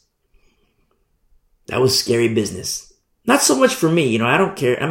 Even back then, I didn't, I had a death wish back then, but more so for my friends, the guys I was with. I don't want them to die. But that was, imagine you walk and, each little step could be like, say goodnight time. Not just for you, but for the guys with you. And if there's any survivor, that's like, painful surviving, because that's like straight up wheelchair for the rest of your lifetime type of stuff. But how much more for the baby Christian? Oh, I believe in Jesus Christ, so look, I'm going to go to this church over here. Oh, I believe in Jesus Christ. Look, I'm a brand new believer. Praise be to the Lord. And I'm going to go to this church over here. Oh, the pastor says I can take the mark of the beast. Oh, the pastor says I got to go lay down on graves. Oh, the pastor says God is done with Israel. Oh, the pastor says that, name it and claim it. Oh, the pastor here teaches that, I'm going to be wealthy. I'm going to be rich. I should tithe unto him and then I'll be rich. It's like a minefield. You see? And yes, it is true. As is written here in verse 16, all things were created that are in heaven and that are on earth, visible and invisible. This is from Colossians 1. He says, whether thrones or dominions or principalities or powers. Remember, seen and unseen, which means things on earth and things in the heavenly realm. Even the angelic, even among the fallen angels. Lucifer made his choice and God responded. You see? You say, wait a second. If that's the case, then that's why these doctrinal errors come into play. Oh, look, God created sin. No, God responds to decisions. You see? God is reactionary. The blueprints are laid out. Now, ball's in our court. Do I respond wickedly? Okay, God will respond. Do I respond righteously? Okay, God will respond. Oh, but I can't respond righteously because, the sex, the drugs, the alcohol, the rock and roll. I can't respond righteously. Okay, the helper. He sends the helper who will help you. You see? All things were created through him. This is Jesus. And for him. This is Jesus. Remember Jesus in front of the Pharisees? That you're not even 50 years old and you're talking about Abraham like you guys are, buds. I'm paraphrasing. And he says, before Abraham was, I am. I love that so much. It's like, whoa, that's like, I picture Hannah just like the religious leaders, I'm doing my air quotes, the religious leaders could have taken a lesson from Hannah. You see? In verse 17, and he is before all things. He is before, or he is above all things, and in him, or translates as by him, all things consist, or all things are held together. You see? That's how it translates. Now you might say, wait a second, if all things are held together, then why are things falling apart? Why is the world in crazy town? Why is it that politically speaking, things are a mess? Why is it that over here things are a mess? Why is it that over there things are a mess? Why does this happen? If you say that all things are held together by Jesus, why is it that all these things are falling apart? Now we get into prophecy. Signs of his coming. You see? Signs of his coming. And he is coming again. Things are not falling apart, my beautiful friend, my beautiful brother, my beautiful sister. Things are not falling apart. They're falling in place. In verse 18, and he is the head of the body, the church, ecclesia, who is the beginning, the firstborn from the dead. You see, speaking of the church being the beginning, the firstborn from the dead, that's born again. A believer in Jesus Christ, that's born again. That in all things, he, speaking of Jesus, may have the preeminence. You see? May have the superiority. It's not prominence. That Jesus may have the prominence. You have Buddha, you have, the Krishnas, you have Mary, and then, let's add Jesus to the mix. No. That's prominence. It's to say you take Mary, you take Buddha, and you take, the Krishna, you take this, you take that, and you throw them aside. Jesus. Jesus only. No one comes to the Father but through him. I'm just the messenger. Those are his words. You see?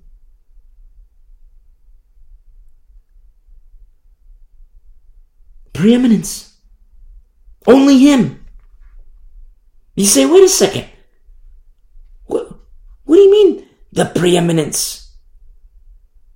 Well, understand what is happening in the supernatural realm. Even maybe right here, right now with you. Turn with me really quick to Luke chapter 8. Luke chapter 8. In Luke chapter 8, something that we refer to quite a bit, and we're going to keep on referring to. In Luke chapter 8, verse 12, speaking in verse 11, the seed is the word of God. Now, if you're not a believer, this is what's happening in you right here, right now. If you do not believe in Jesus Christ, this is exactly what is happening to you right now. Knowing that the seed is the word of God. You say knowing, but maybe you don't know. Well, I say knowing because now you know. The seed is the word of God. In verse 12, those by the wayside. Now, don't take offense to that. If you're not a believer, don't take offense to that. It's the road. That's how it translates, the road. Whether it's the wayside, it could be. I pray it's not. I love you. If you're not a believer, you might even be atheist, agnostic, I don't care. You do not believe in Jesus. You might even be Buddhist. You don't believe in Jesus. You might even be, worship Mary. You don't believe in Jesus Christ, the real Jesus.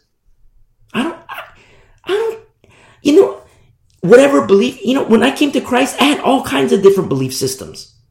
All kinds of different vices. Alcohol being number one. I don't care what you come to Christ with. But once you come to Christ, this is what is happening. You do not believe in Jesus Christ. This is what is happening right now in the supernatural realm. In verse 12, those by the wayside are the ones who hear the same way you're hearing right now. And the devil comes and takes away the word out of their hearts. You see? How does he do that? Well, why is it that you doubt? This might be the first time you're hearing a message like this or hearing a sermon. It might be, but I venture to say that you've heard about Jesus Christ before.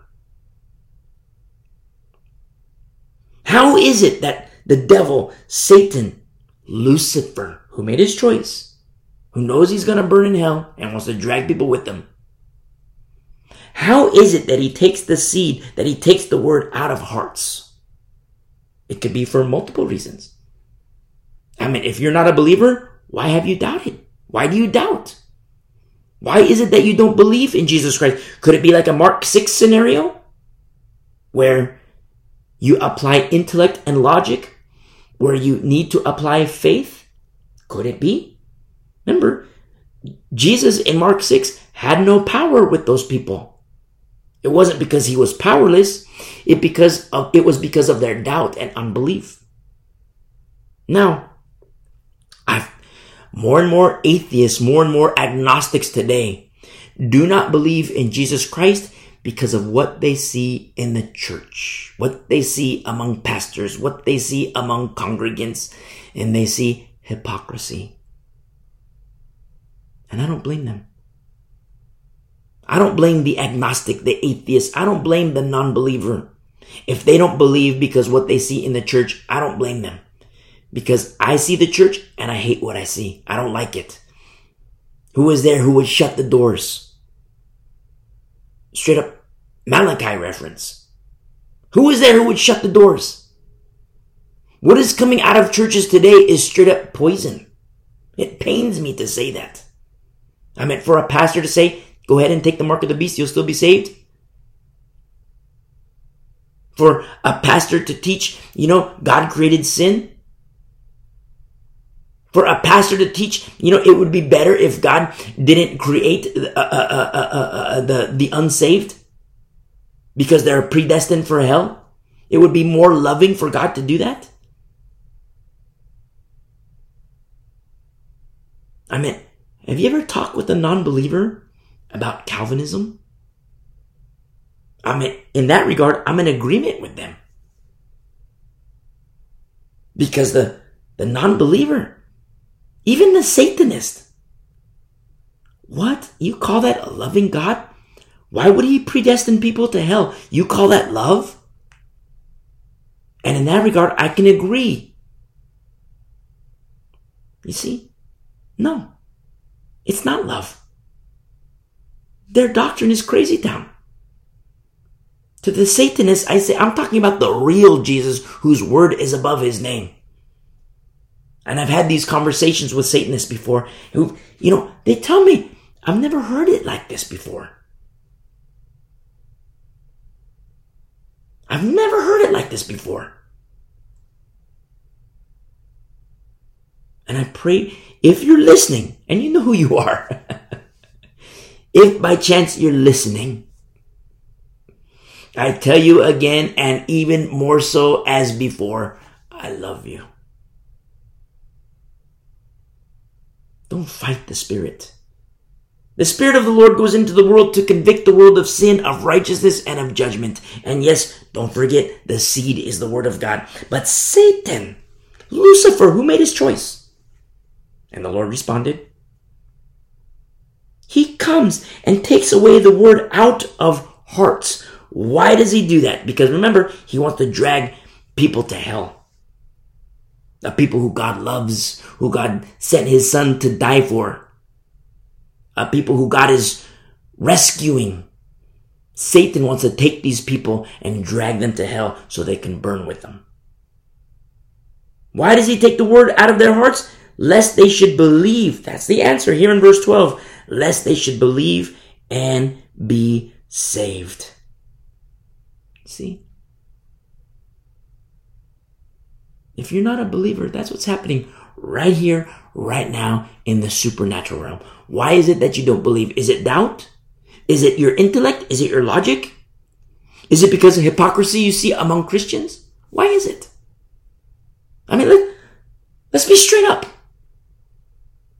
Let's be straight up. Now that we understand what is happening from a spiritual aspect, I've had people tell me, I've never heard the gospel presented that way. You might be wondering what way. Cut it out. Cut it out. Be an unbeliever no more because God loves you. Satan doesn't want you to know that. God loves you. He made a way. God sent his son into the world not to condemn the world, but that the world through him might be saved. Which means you and me, we better abide in Jesus Christ. You're not a believer? Cut it out. Enter through the door. And the door today is open, but this door of grace will not be open forever. The church age is coming to a close. You see? You say, oh yeah, things are falling apart. Things are crazy. No. Things are falling into place. The church age is coming to a close. You see? And you come to Christ. If you're not a believer, cut it out. You come to Christ, commit your life to Christ. Hit pause, listen to the message, commit your life to Christ. You come back and you listen. We grow together. We grow, we mature together. Now let's go back to Colossians 1. And we see Colossians 1 understanding that the preeminence of Christ, not prominent, Jesus Christ is, one and the same with the Buddhists and the Buddha, the Krishna, the Mary, no. Throw them away. Jesus Christ. Preeminence. In verse 19, for it pleased the Father, this is Colossians 1, verse 19, for it pleased the Father that in him, speaking of Jesus, all the fullness should dwell. You see? All the fullness should dwell, and fullness will come. Remember, if you've been walking with us for a while, remember our study through Romans chapter 11, verse 25, the fullness of the Gentiles. This door of grace is open today, but it will close. The church age will end, and it's coming soon. When that happens, it's done. Noah, his family, the animals in the ark, and the Lord sealed the door. The door was closed. It's not Noah who reached out and closed the door. It's not an elephant with this trunk and then, closed the door. No, the Lord closed the door. And then the rains came. Judgment. Destruction. You see? The same thing in the last days. The door is open, but the Lord will close the door. The fullness of the Gentiles. Just like, if you're a gardener, you have tomatoes.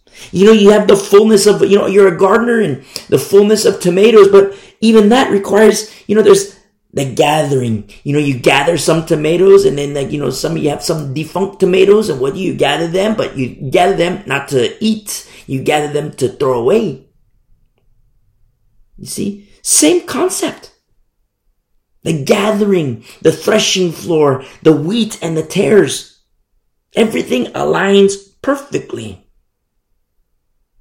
In verse 20, and by him, speaking of Jesus, to reconcile all things to himself by him, Jesus, whether things on earth or things in heaven, having made peace through the blood of his cross. Remember, Old Testament, New Testament. How many times have you heard us say this in Exodus and Leviticus and Numbers and Deuteronomy? The whole point is for people to be right with the Lord. People to be right with the Lord. You see? God is the same. I never change, saith the Lord. It's different covenants, rules of engagement, so to speak. We have these understandings so that we can make these distinctions, not that we go back to the law. Listen to our study through Galatians. But that we understand that we abide in the fulfillment of the law, which is Christ.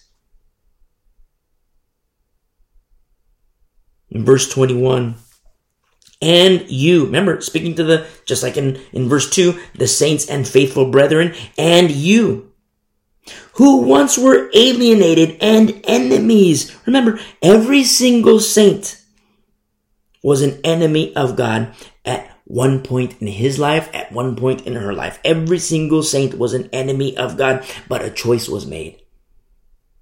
Just like Lucifer made his choice, the Lord responded.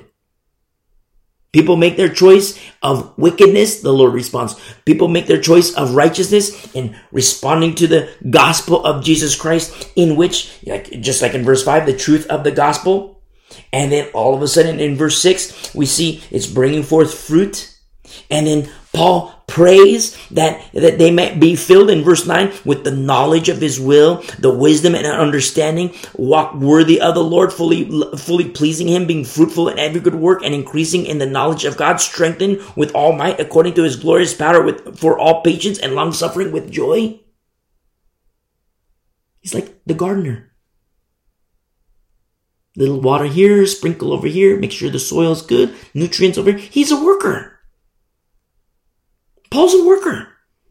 Timothy, little Timmy, worker. Chloe, worker. Priscilla, Aquila, workers.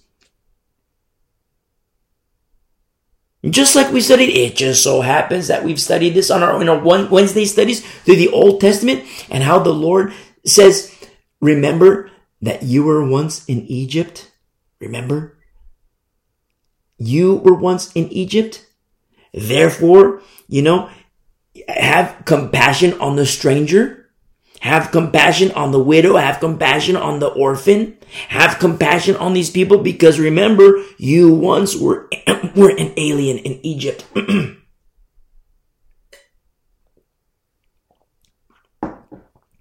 we see the same thing here as new covenant believers. And you, in verse 21, who were once alienated and enemies in your mind. Whoa.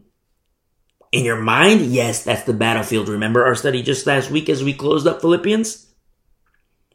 The mind is the battlefield. How are we enemies of the Lord? Well, he says here in verse 21, by wicked works. That's the old nature, the old man, the old woman, whom we reckon dead. Buried are the works of the old man. Buried are the works of the old woman. And alive is the saint. You see? Carrying our crosses. Yet now he has reconciled. Fully, how that translates this reconciliation, yet now he has reconciled, to be fully separated and made different. You see? That's what happens when you reckon the old man dead, when you reckon the old woman dead. Have you ever listened to a testimony, the testimony of a brother or sister? You say, hey brother, tell me why you're a Christian. Tell me your testimony. How did you become a Christian? Hey sister, tell me your testimony. How did you become a Christian? And they talk for like 20 minutes, 30 minutes. And at the end of it, you're just like aghast, like, what? Like, I thought you were going to say like Sunday school and you've been a Christian. I thought you were going to say that. But like, you were a straight up prostitute? What? You were a drug dealer? What? You were in prison? What? And you're just like, oh my goodness.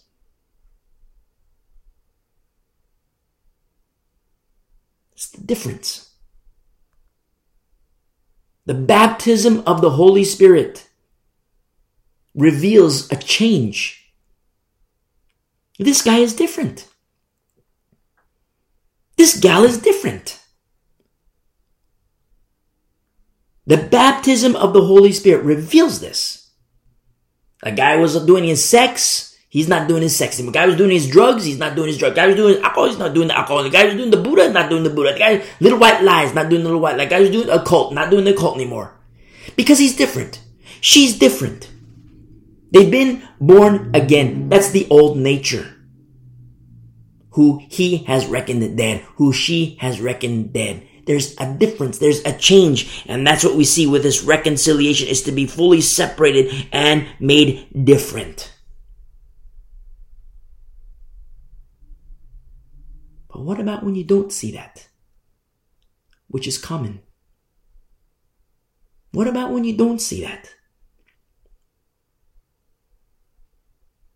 You see, a Christian doing his gambling, doing the strippers, doing the Buddha, doing the Mary, doing the Krishna, the little white lies, the occult, the Ouija board, you see it. That's leaven. And once it's identified that it's leaven, it could be like a brand new believer. That's one thing. That's, okay, put those things, lay aside those things which so easily ensnares, and let's move on. You're in preschool. Let's go. We got to get to kindergarten. But somebody who's been doing that for 20 years, 3 years, 3 years, 5 years, 20 years, that's leaven. And once that leaven is identified, now a choice has to be made. And I speak to potential remnant. A choice has to be made. You're the one, remnant, that has to separate in obedience to the Lord. I have these conversations with Christians all the time. Oh, I've been going to church my whole life in this church, and the pastor baptized my sons, he baptized my daughters, and I can't leave them, and he does the gambling, but I can't leave. Why? He does the strippers, but I can't leave. That's my church family. It's not a social club. Jesus Christ is head of the church. We worship him. And if the formula is wrong in that what is referred to as sanctuary, if the formula is wrong,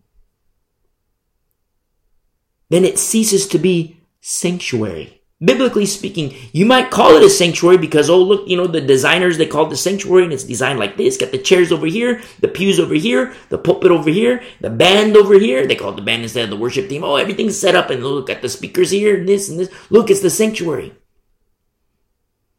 But if the formula isn't right, it is not a biblical sanctuary.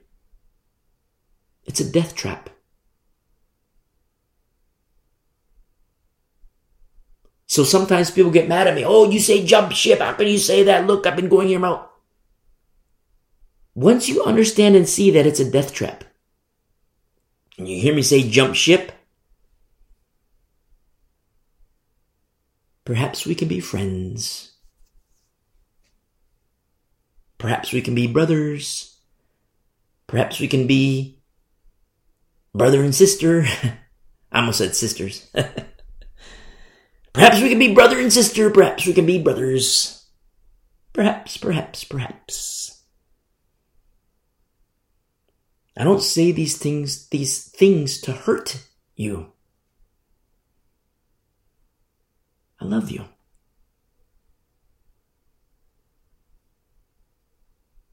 We have to understand. Remember, we're in postgraduate studies here in Colossians chapter 1. Postgrad.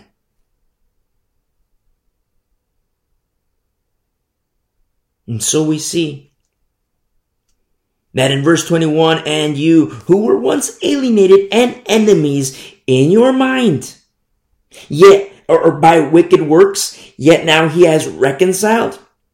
In verse 22, how does this reconciliation happen? In the body of his flesh. That's Jesus.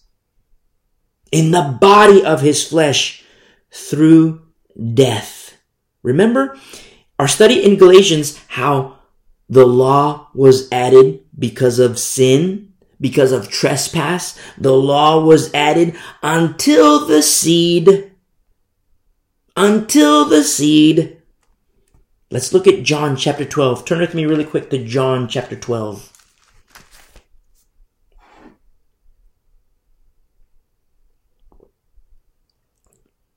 And in John chapter 12, verse 23, we see this. But Jesus answered them, saying, the hour has come that the Son of Man should be glorified. Most assuredly, I say to you, unless a grain of wheat falls into the ground and dies. Remember our study in Galatians, the law was added until the seed. Understand that the seed must die. And the Lord is the one who's saying, the fulfillment of the law is the one who's saying in verse 24, unless a grain of wheat falls into the ground and dies, it remains alone. But if it dies, it produces much grain or much fruit. He who loves his life will lose it. And he who hates his life in this world will keep it for eternal life.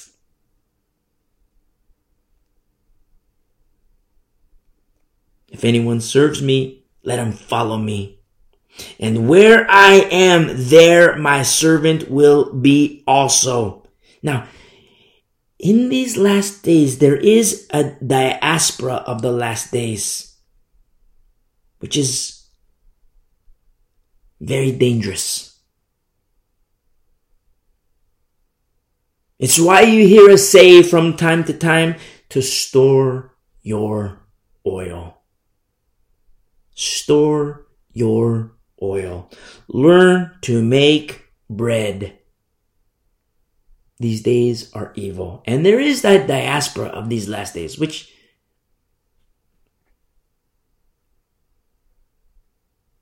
I'll reserve comment on. Pastors, you better pastor. Pastors, noun. You better pastor, verb. The formula better be right. Better be right. And where I am, he says in verse 26, there my servant will be also. If anyone serves me, him my Father will honor. Now the seed, speaking of Jesus, which is the word of God, the word became flesh, just like we looked at in Luke 8. Verse 27, now my soul is troubled. Jesus knows he must die. Now my soul is troubled. And what shall I say? Father, save me from this hour. But for this purpose I came to this hour. Father, glorify your name. Then a voice came from heaven saying, I have both glorified it and will glorify it again. Remember, just like we're studying it in Colossians, how it was pleasing to the Father, how the Father made in everything was in him, by him, and for him through Jesus. In verse 28, a voice came from heaven saying, I have both glorified it and will glorify it again. Therefore, verse 29, the people who stood by and heard it said that it had thundered. Others said, an angel has spoken to him. Jesus answered and said, this voice did not come because of me, but for your sake. This hour had come for Jesus, for the seed to die. This is the followers of Christ jolted. The disciples jolted. Hardcore. Remember, the men were scaredy cats. The beautiful women were right at the tomb. Hardcore, beautiful warrior women. The men were scaredy cats. But jolted nonetheless. How, remember our study through John 6, how thousands became hundreds, which became fewer hundreds, which became 12. Remember? Ultimately became 11 and then 0. See? Alone. Just like verse 24.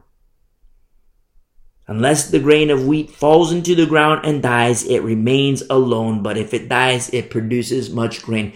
Look at the birth of the church with the power of the Holy Spirit. Acts chapter 2. And look how thousands and multitudes became Christians. You see? John 6 and Acts 2. John 6, thousands became hundreds, became 12, ultimately becomes 11, and then 0. Jesus is alone. The seed dies. And then what happens? What is planted? What? The seed grows.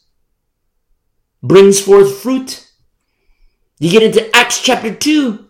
The power of the Holy Spirit, which some people say that's over and done with. The Holy Spirit doesn't work that way anymore, which is a lie from the pit of hell. You will not see an expiration date in the Bible. You'll see it in certain doctrines. You'll see it in certain lives too. But let the dead bury the dead. I speak to the living.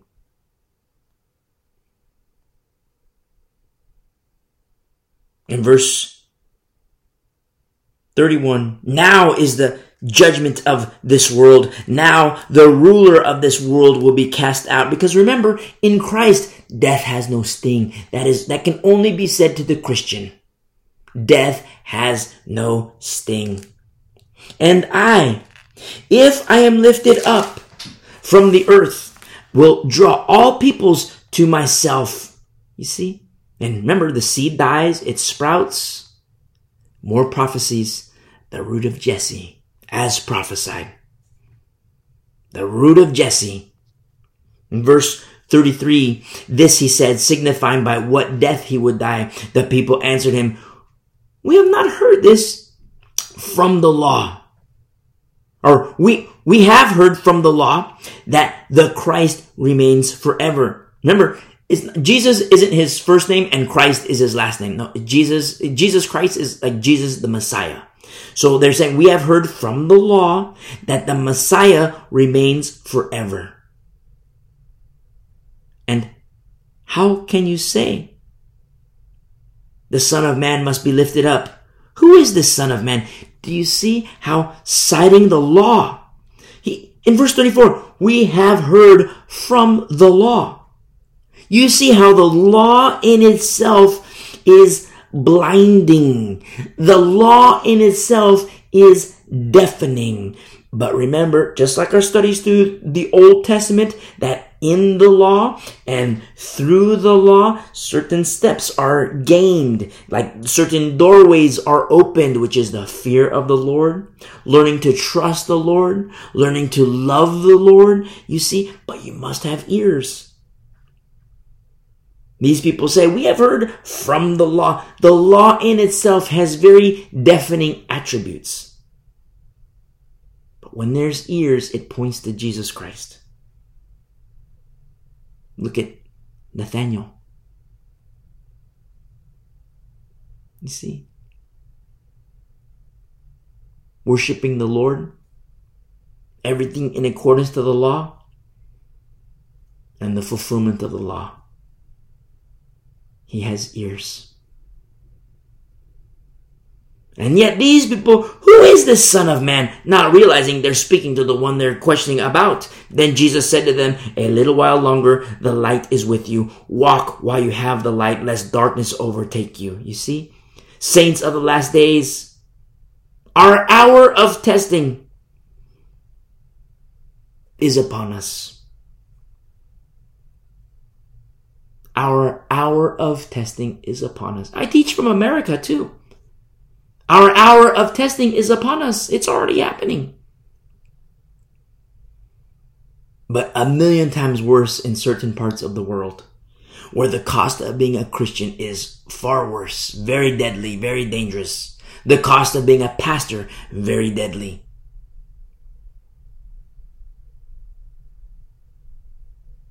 And it is possible for darkness to overtake believers. Remember, belief evokes a response, obedience. The baptism of the Holy Spirit by which all things are effectuated, the power. That's when we get into the dangers of doctrines have always been dangerous. False doctrines have always been dangerous.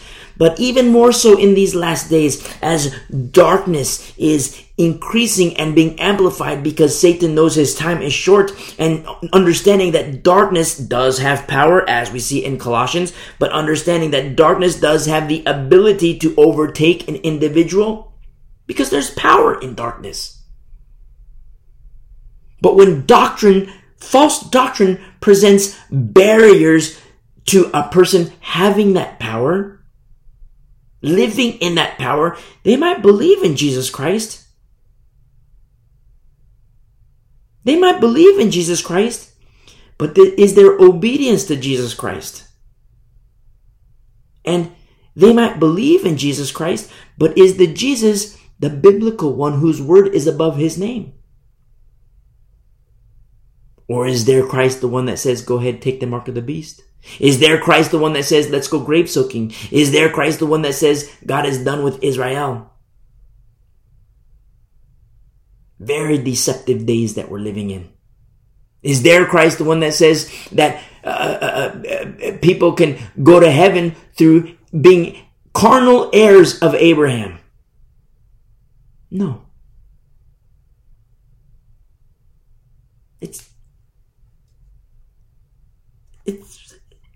That's the beauty of sound doctrine, which there is simplicity.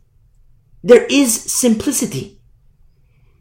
Now remember, if you're listening for the first time, understand that our study through Colossians 1, these are like post-grad studies. There's basics to it. The beauty of the basics, the fundamentals, just like Michael Jordan as when we started. But in these fundamentals, we look at these correlating verses and understanding that yes, the Lord is at work, but the blueprints everything must be right. He says, lest darkness overtake you, verse 35, he who walks in darkness does not know where he is going. There are Christians today who are walking in darkness. Why? Because some pastor has told him, some pastor has told her that the power, the works, and the moving of the Holy Spirit that you read in the book of Acts, that's done. That was for that dispensation. It is not for today. And by doing it, and for a believer in Jesus Christ to listen to that pastor and adhere and obey that pastor and apply, how Hebrews says, obey those who are rulers over, speaking of pastors, obey them because they watch out for your soul. The sister, the brother is applying that verse to the wrong individual. Unsuspectingly, she says, okay, so the Holy Spirit doesn't work like that anymore. So now I'm going to apply logic and intellect to this problem. Logic says, okay, I'm going to take these drugs. Okay, logic says I go to the doctor and the doctor is going to give me these prescriptions and I'll take these prescriptions. Intellect says, okay, then, there's this problem over here. So therefore I'm going to go over here. I'm going to go over there. And logic says this and logic says that. You see what's happening?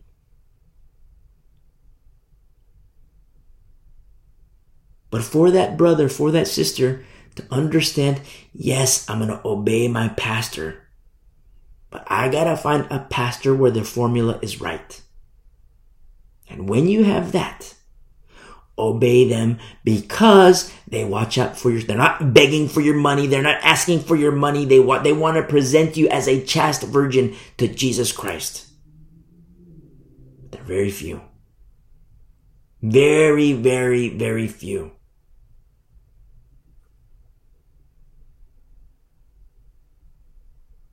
And such Christians who do not have, remember, for Paul to say, follow me as I follow Christ, it is safe. When the formula is wrong in a pastor, for him to say, follow me as I follow Christ, that's another Christ. It's dangerous. How will the saint know? You got to be a Berean. And if you're not a Berean, if you're a baby and you stay a baby, if you don't move on to perfection, you're going to continue to walk in darkness when you should be walking in light. There is power in darkness, but you're going to be powerless. And I don't want that for you. When the formula is right, look at all the things that are effectuated in you, in you. The power, the baptism, and the power of the Holy Spirit. The ability, which is the helper, the Paracletus, the helper, which will help you know where you are going. He says in verse 36, while you have the light, believe in the light that you may become sons of the light. These things Jesus spoke and departed and was hidden from them. But although he had done so many signs before them, they did not believe him. Oh my goodness. See, doubt. Logic, intellect. Seemingly, quote unquote, religious people, because in verse 34, we have heard from the law. We have heard from the law that the Christ remains forever, that the Messiah remains forever. So, in one regard, you say, okay, through the law that they were awaiting the Messiah, but through the depths of logic and intellect, although he had done so many signs before them, in verse 37, they did not believe in him. That's sad. That the word of Isaiah the prophet might be fulfilled, which he spoke. Lord, who has believed our report? You see, Now the intellectual will say, wait a second. Isaiah the prophet was alone, yet he says, who has believed our report? My response to the intellectual and the logical individual, who's he next to? Who's with him? Who is he with? Lord, who has believed our reports? And to whom has the arm of the Lord been revealed? Verse 39, therefore they could not believe because Isaiah said, therefore they could not believe. Now, this were the Calvinists. The Calvinists, the Reformed theory people, they love this. You see, they can't believe, see? But remember Pharaoh? How many times did Pharaoh harden his heart? Pharaoh hardened his heart, Pharaoh hardened his heart, Pharaoh hardened his heart, Pharaoh hardened his heart, Pharaoh hardened his heart, and then God hardened Pharaoh's heart. That's what logic and intellect does. You don't see the jello. You don't see the maple, you don't see the oak. You see pine. You see walking according to the flesh. You will not find jello in the logical and the intellectual. And that's what we want. That is the way of the uncircumcision. But the circumcision, beautiful, beautiful, soft jello. Oh, but you see, they can't believe. Verse 39, they can't believe. Therefore, John Calvin was right. No, John Calvin was wrong. Because Pharaoh hardened his heart, Pharaoh hardened his heart, Pharaoh hardened his heart, Pharaoh hardened his heart, and then God hardened his heart. Verse 40, he has blinded their eyes and hardened their hearts. The Calvinists, you see, John Calvin was right. The Reformed theory, it's right. Wrong. How this translates, he has blinded their eyes and hardened their hearts. Harden here translates as to petrify. To petrify. You see, their hearts are petrified. Hold on. Hold the phone there, my friend. Petrification takes time. It takes time. The process for a piece of wood to turn petrified, it takes time. Such as with Pharaoh. Pharaoh hardened his heart, Pharaoh hardened his heart, Pharaoh hardened his heart, Pharaoh hardened his heart. Okay.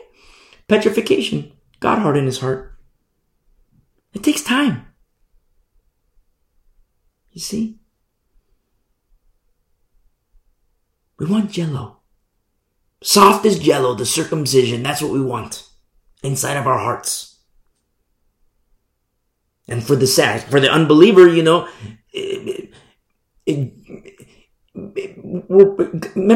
eternity is written on our hearts. Ecclesiastes. Eternity is written on our hearts.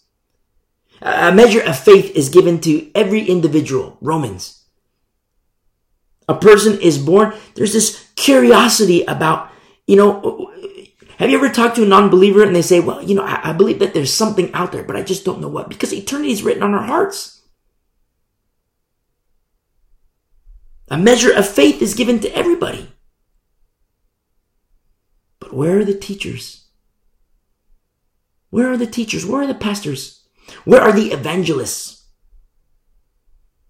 Where are those to say, listen, this curiosity you have, you wonder about, you believe that there's something out there, you call it the universe, but the universe was created. The universe is created. The universe has a creator. And he designed this. This is why you wonder about these things. Because God loves you. God so loves the world.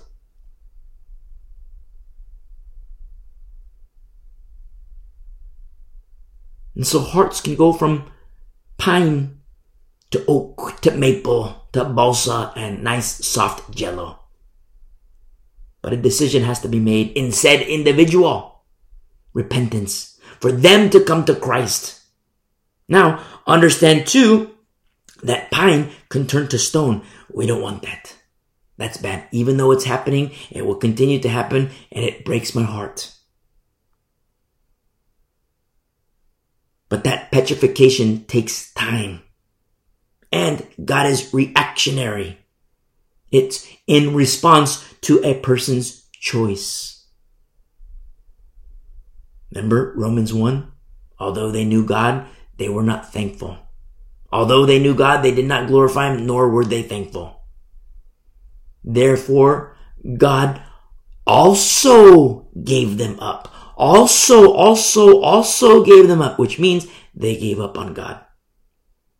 Petrification. God's wrath on individuals. It breaks my heart, but yet it is written. We have to understand the game plan, understand the blueprints, so that we can navigate accordingly. In verse 40, He has blinded their eyes and hardened their hearts, lest they should see with their eyes, lest they should understand with their hearts, and turn so that I should heal them. Remember, healing. People say, oh, the healing, that God doesn't work that way anymore. That was for Acts and that was for 2,000 years ago. It's not for today. Why? Where do you get that from? Oh, my pastor told me. Look, I read this book, New York Times bestseller. That's nice. What does the Bible say? Oh, my pastor, he got a doctorate in theology. That's nice. What does the Bible say? And I tell you from experience, there is healing in Jesus. The real Jesus. There is healing. See, yes, these strongholds, Satan has power. He has these strongholds, and there is power in darkness. There's nothing more powerful than the Lord. You see? The formula's got to be right. The fake Jesus, you won't have power in the fake Jesus. The real Jesus, put on your seatbelt. You see? Let's go back to Colossians. Colossians 1. In verse 22. In the body of His flesh, through death, to present you. To present you. It translates as to stand beside you. To present you holy and blameless and above reproach in His sight. You see? I mean, have you ever been the guest of have you ever been like a VIP guest where there's no way you could gain entrance into whatever place except, the VIP says, hey, this guy's with me. Hey, this gal's with me. She's with me. He's with me. One time I was a guest in a country club that the annual fee to get inside was $250,000. Keep out the riffraff. The celebrities, it's their clubs, keeps out the riffraff. Very private.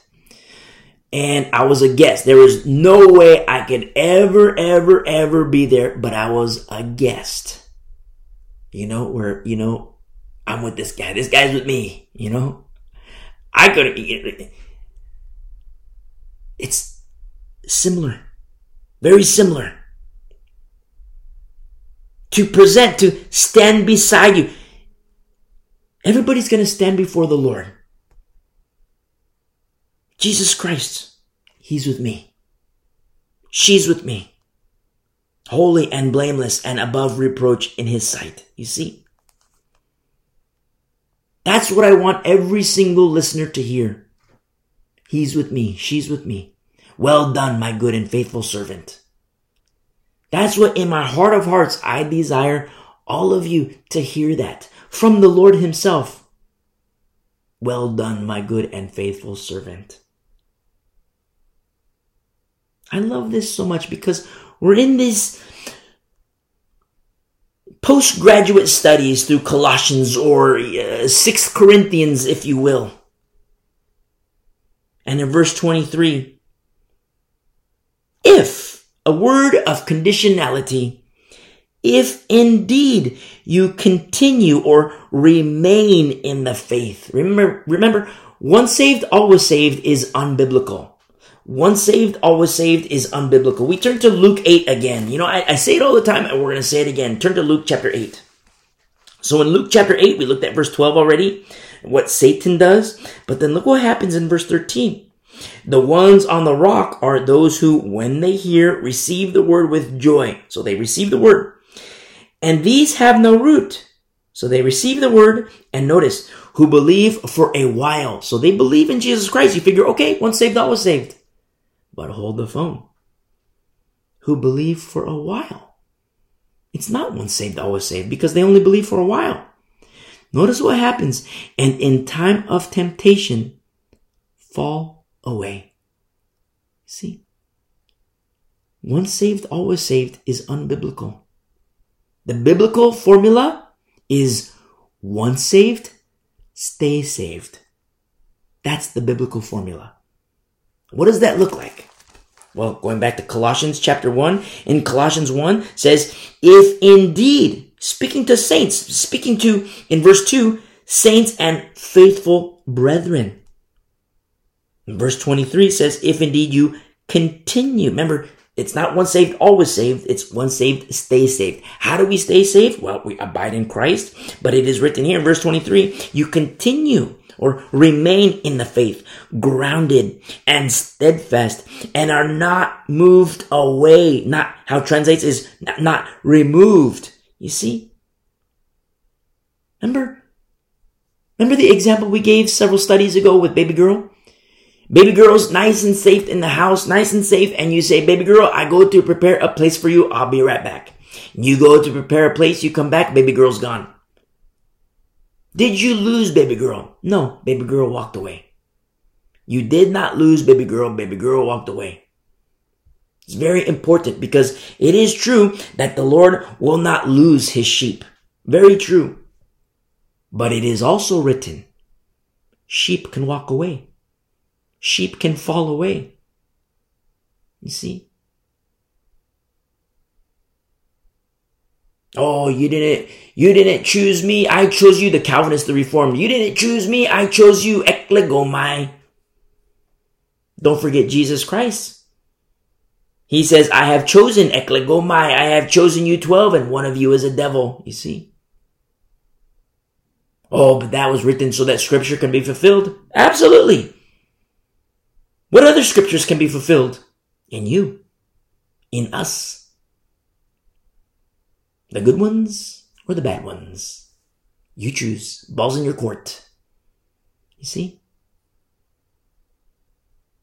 If you're Calvinist Reformed, listen to our study through Romans 7, 8, 9, 10, 11. You'll understand. And come out of her, my people. Repent. And believe in Jesus Christ, the biblical Jesus. Verse 23, if indeed you continue in the faith, grounded and steadfast, and are not moved away from the hope of the gospel, which you heard. You heard. Notice past tense. They heard it before. Which was preached to every creature under heaven, of which I, Paul, became a minister. This is Paul's calling. In closing, I now rejoice in my sufferings for you. You see the sufferings we see. If you remember our study in the book of Acts, you see the sufferings of Paul, the steps of his feet, the work of his hands. You see it. And he says here, he reveals in these post-grad studies, he reveals it's for you. Now I now rejoice in my sufferings for you and fill up in my flesh what is lacking in the afflictions of Christ. Now, notice, fill up here is to supplement in my flesh what is lacking. It's the deficit in the afflictions of Christ. Somebody might have an iron deficiency. What do you take iron supplements to fill that deficit? And that's what Paul says happens through his afflictions. To fill up in my flesh what is lacking in the afflictions of Christ for the sake of the body, which is the church. For the sake of the body. Pastors, I have a message for you. Pastors, suffering, affliction, persecution, tribulation. All these things are supplements to your lack. What is lacking? All these things are supplements. Yes, for Christ, but for the sake of the church, for the sake of the saints. You see?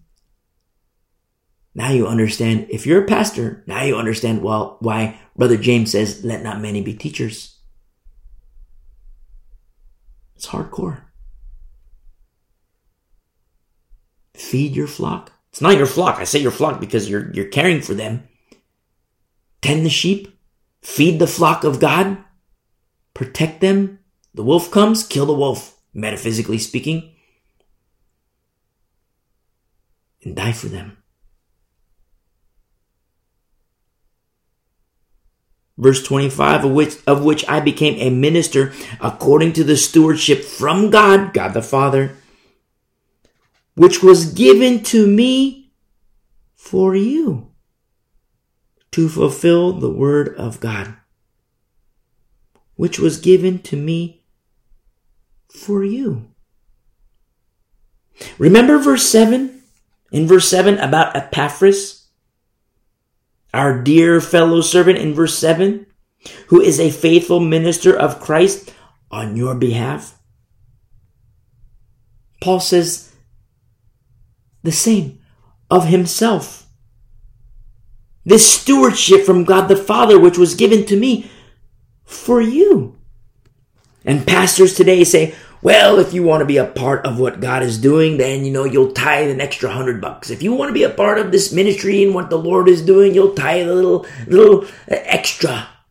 Here, we're going to pass around the offering plate again. I know we did it already, but we're going to pass around the plate again. And if you want to be a part of, hold the phone there, pastor.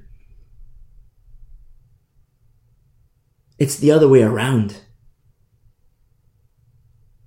You know what the Lord is doing, pastor? Look at the saints. It's not if they want to be a part of you, pastor. Because what the Lord is doing is them, the saints. They need to be fed. They need to be poured into. They need to feed on holy seed. They need to be protected. They need to be equipped. No guilt trip, pastor. Oh, if you want to be a part of what the Lord is doing, then you'll tithe an extra $100. And if you tithe 1,000, then we'll put this plaque on the bench for you. We'll put this stone that has your name on it, and we'll put this stone here. A cornerstone. We'll do this for you so that, look, this is going to be good. And yes, and it's pleasing in the Lord's eyes. No. If that's you, pastor, step down. Repent and step down. You've been placed in the balance and found wanting. Because what God is doing, it's in the saints. Epaphras, a faithful servant, a fellow servant and faithful minister for the saints, for the people. You see? Paul, he says in verse 25, I became a minister according to the stewardship from God the Father, which was given to me for you, the saints. You see? Now, if you're a pew Christian, you're not a worker, you're God's building. Remember, we make these distinctions. Listen to our study from 1 Corinthians chapter 3.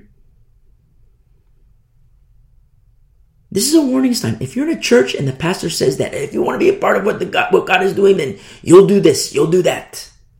Little guilt trip. Compulsion of man. That's a warning sign.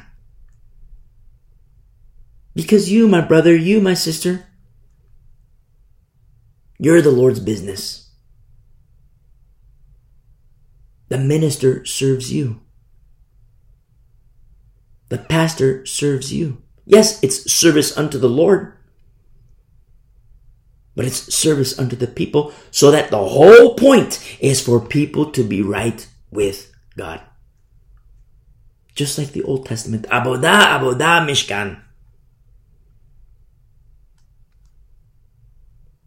That's the formula. These are the blueprints. I'm just the messenger. This is the blueprint. Oh, you're a pastor. Oh, you hurt my feelings. I don't like this. How dare you see this? Oh, how dare. Look, you shall not come against the Lord's appointed. You shall not come. We're appointed of the Lord. Or the anointed. You shouldn't say these things against the Lord's anointed. I don't see anointing. Biblically speaking, you want to do your false doctrine? You want to teach this? You want to say take the mark of the beast, you'll still be saved? You want to go grave soaking? You want to do the glitter? You want to teach replacement theology? With your coalition? I don't see anointing. But I see Satan. I see your master. You see?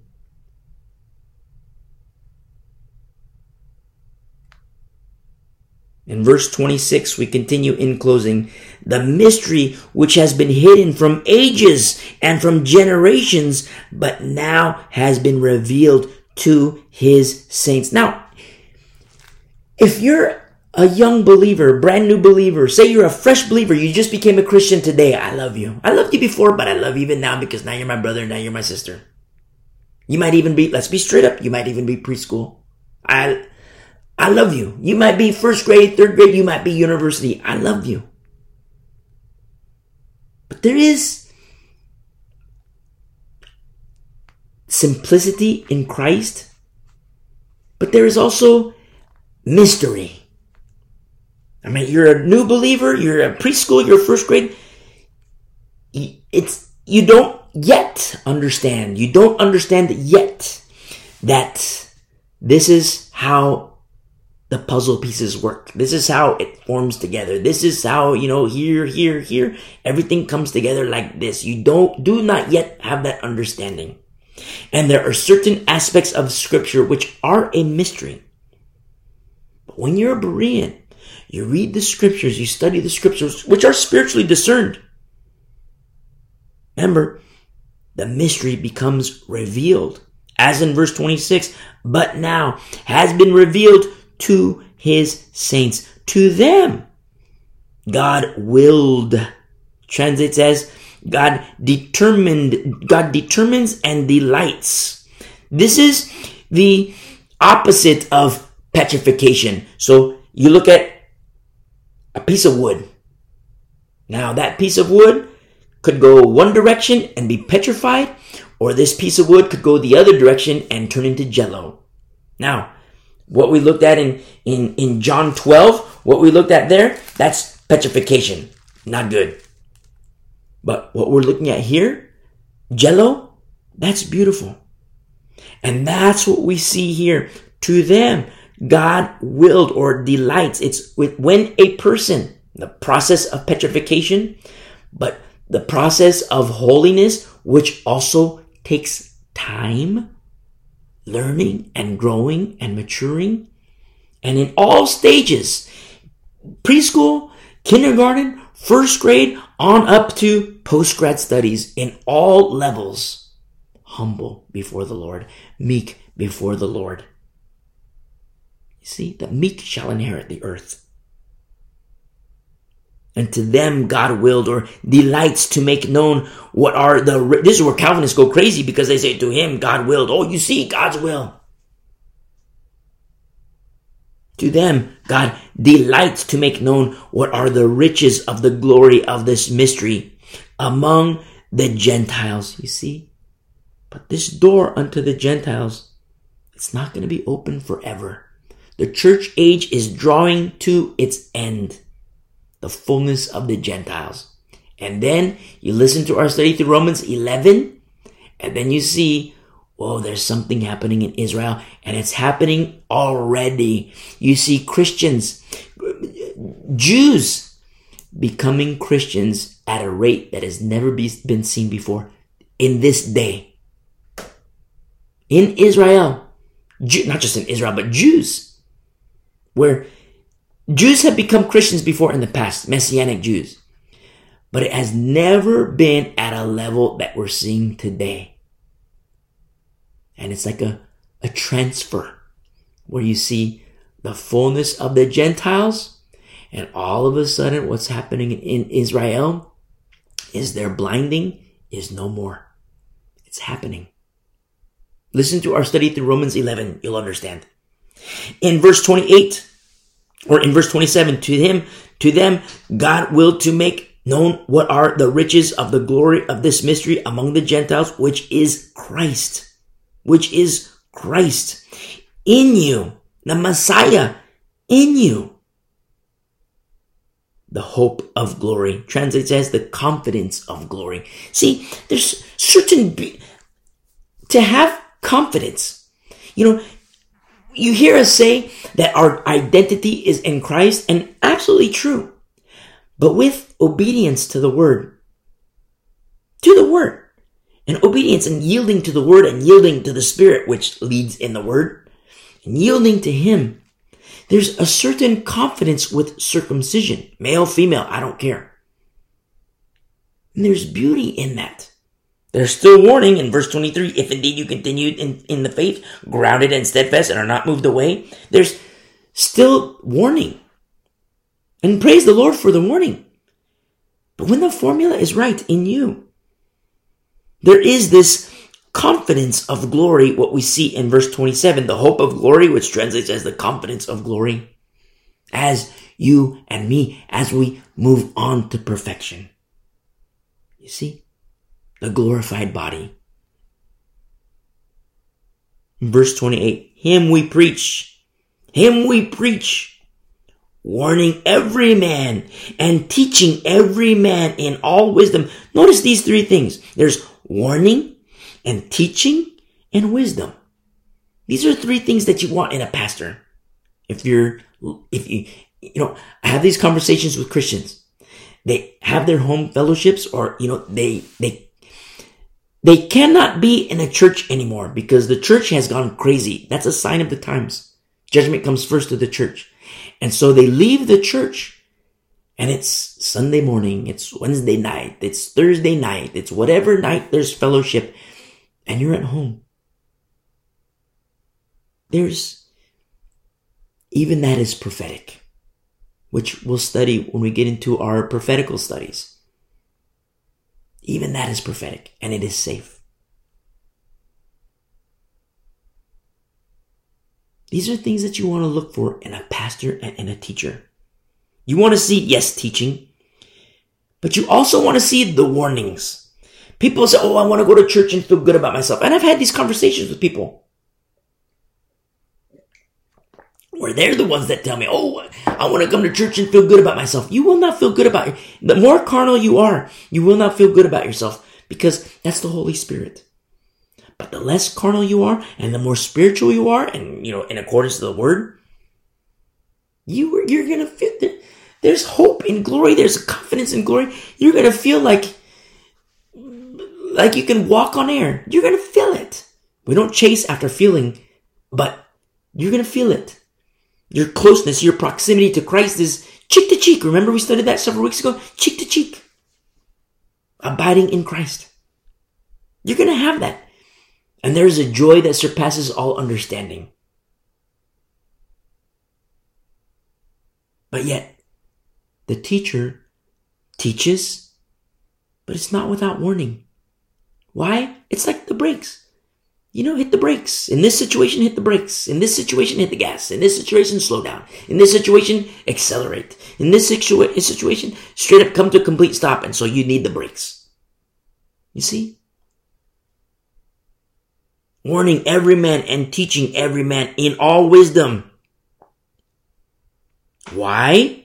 In verse 28, that we may present every man. This also is stand beside every man, perfect in Christ Jesus. And that's what pastors do. That's what the workers do unto the flock.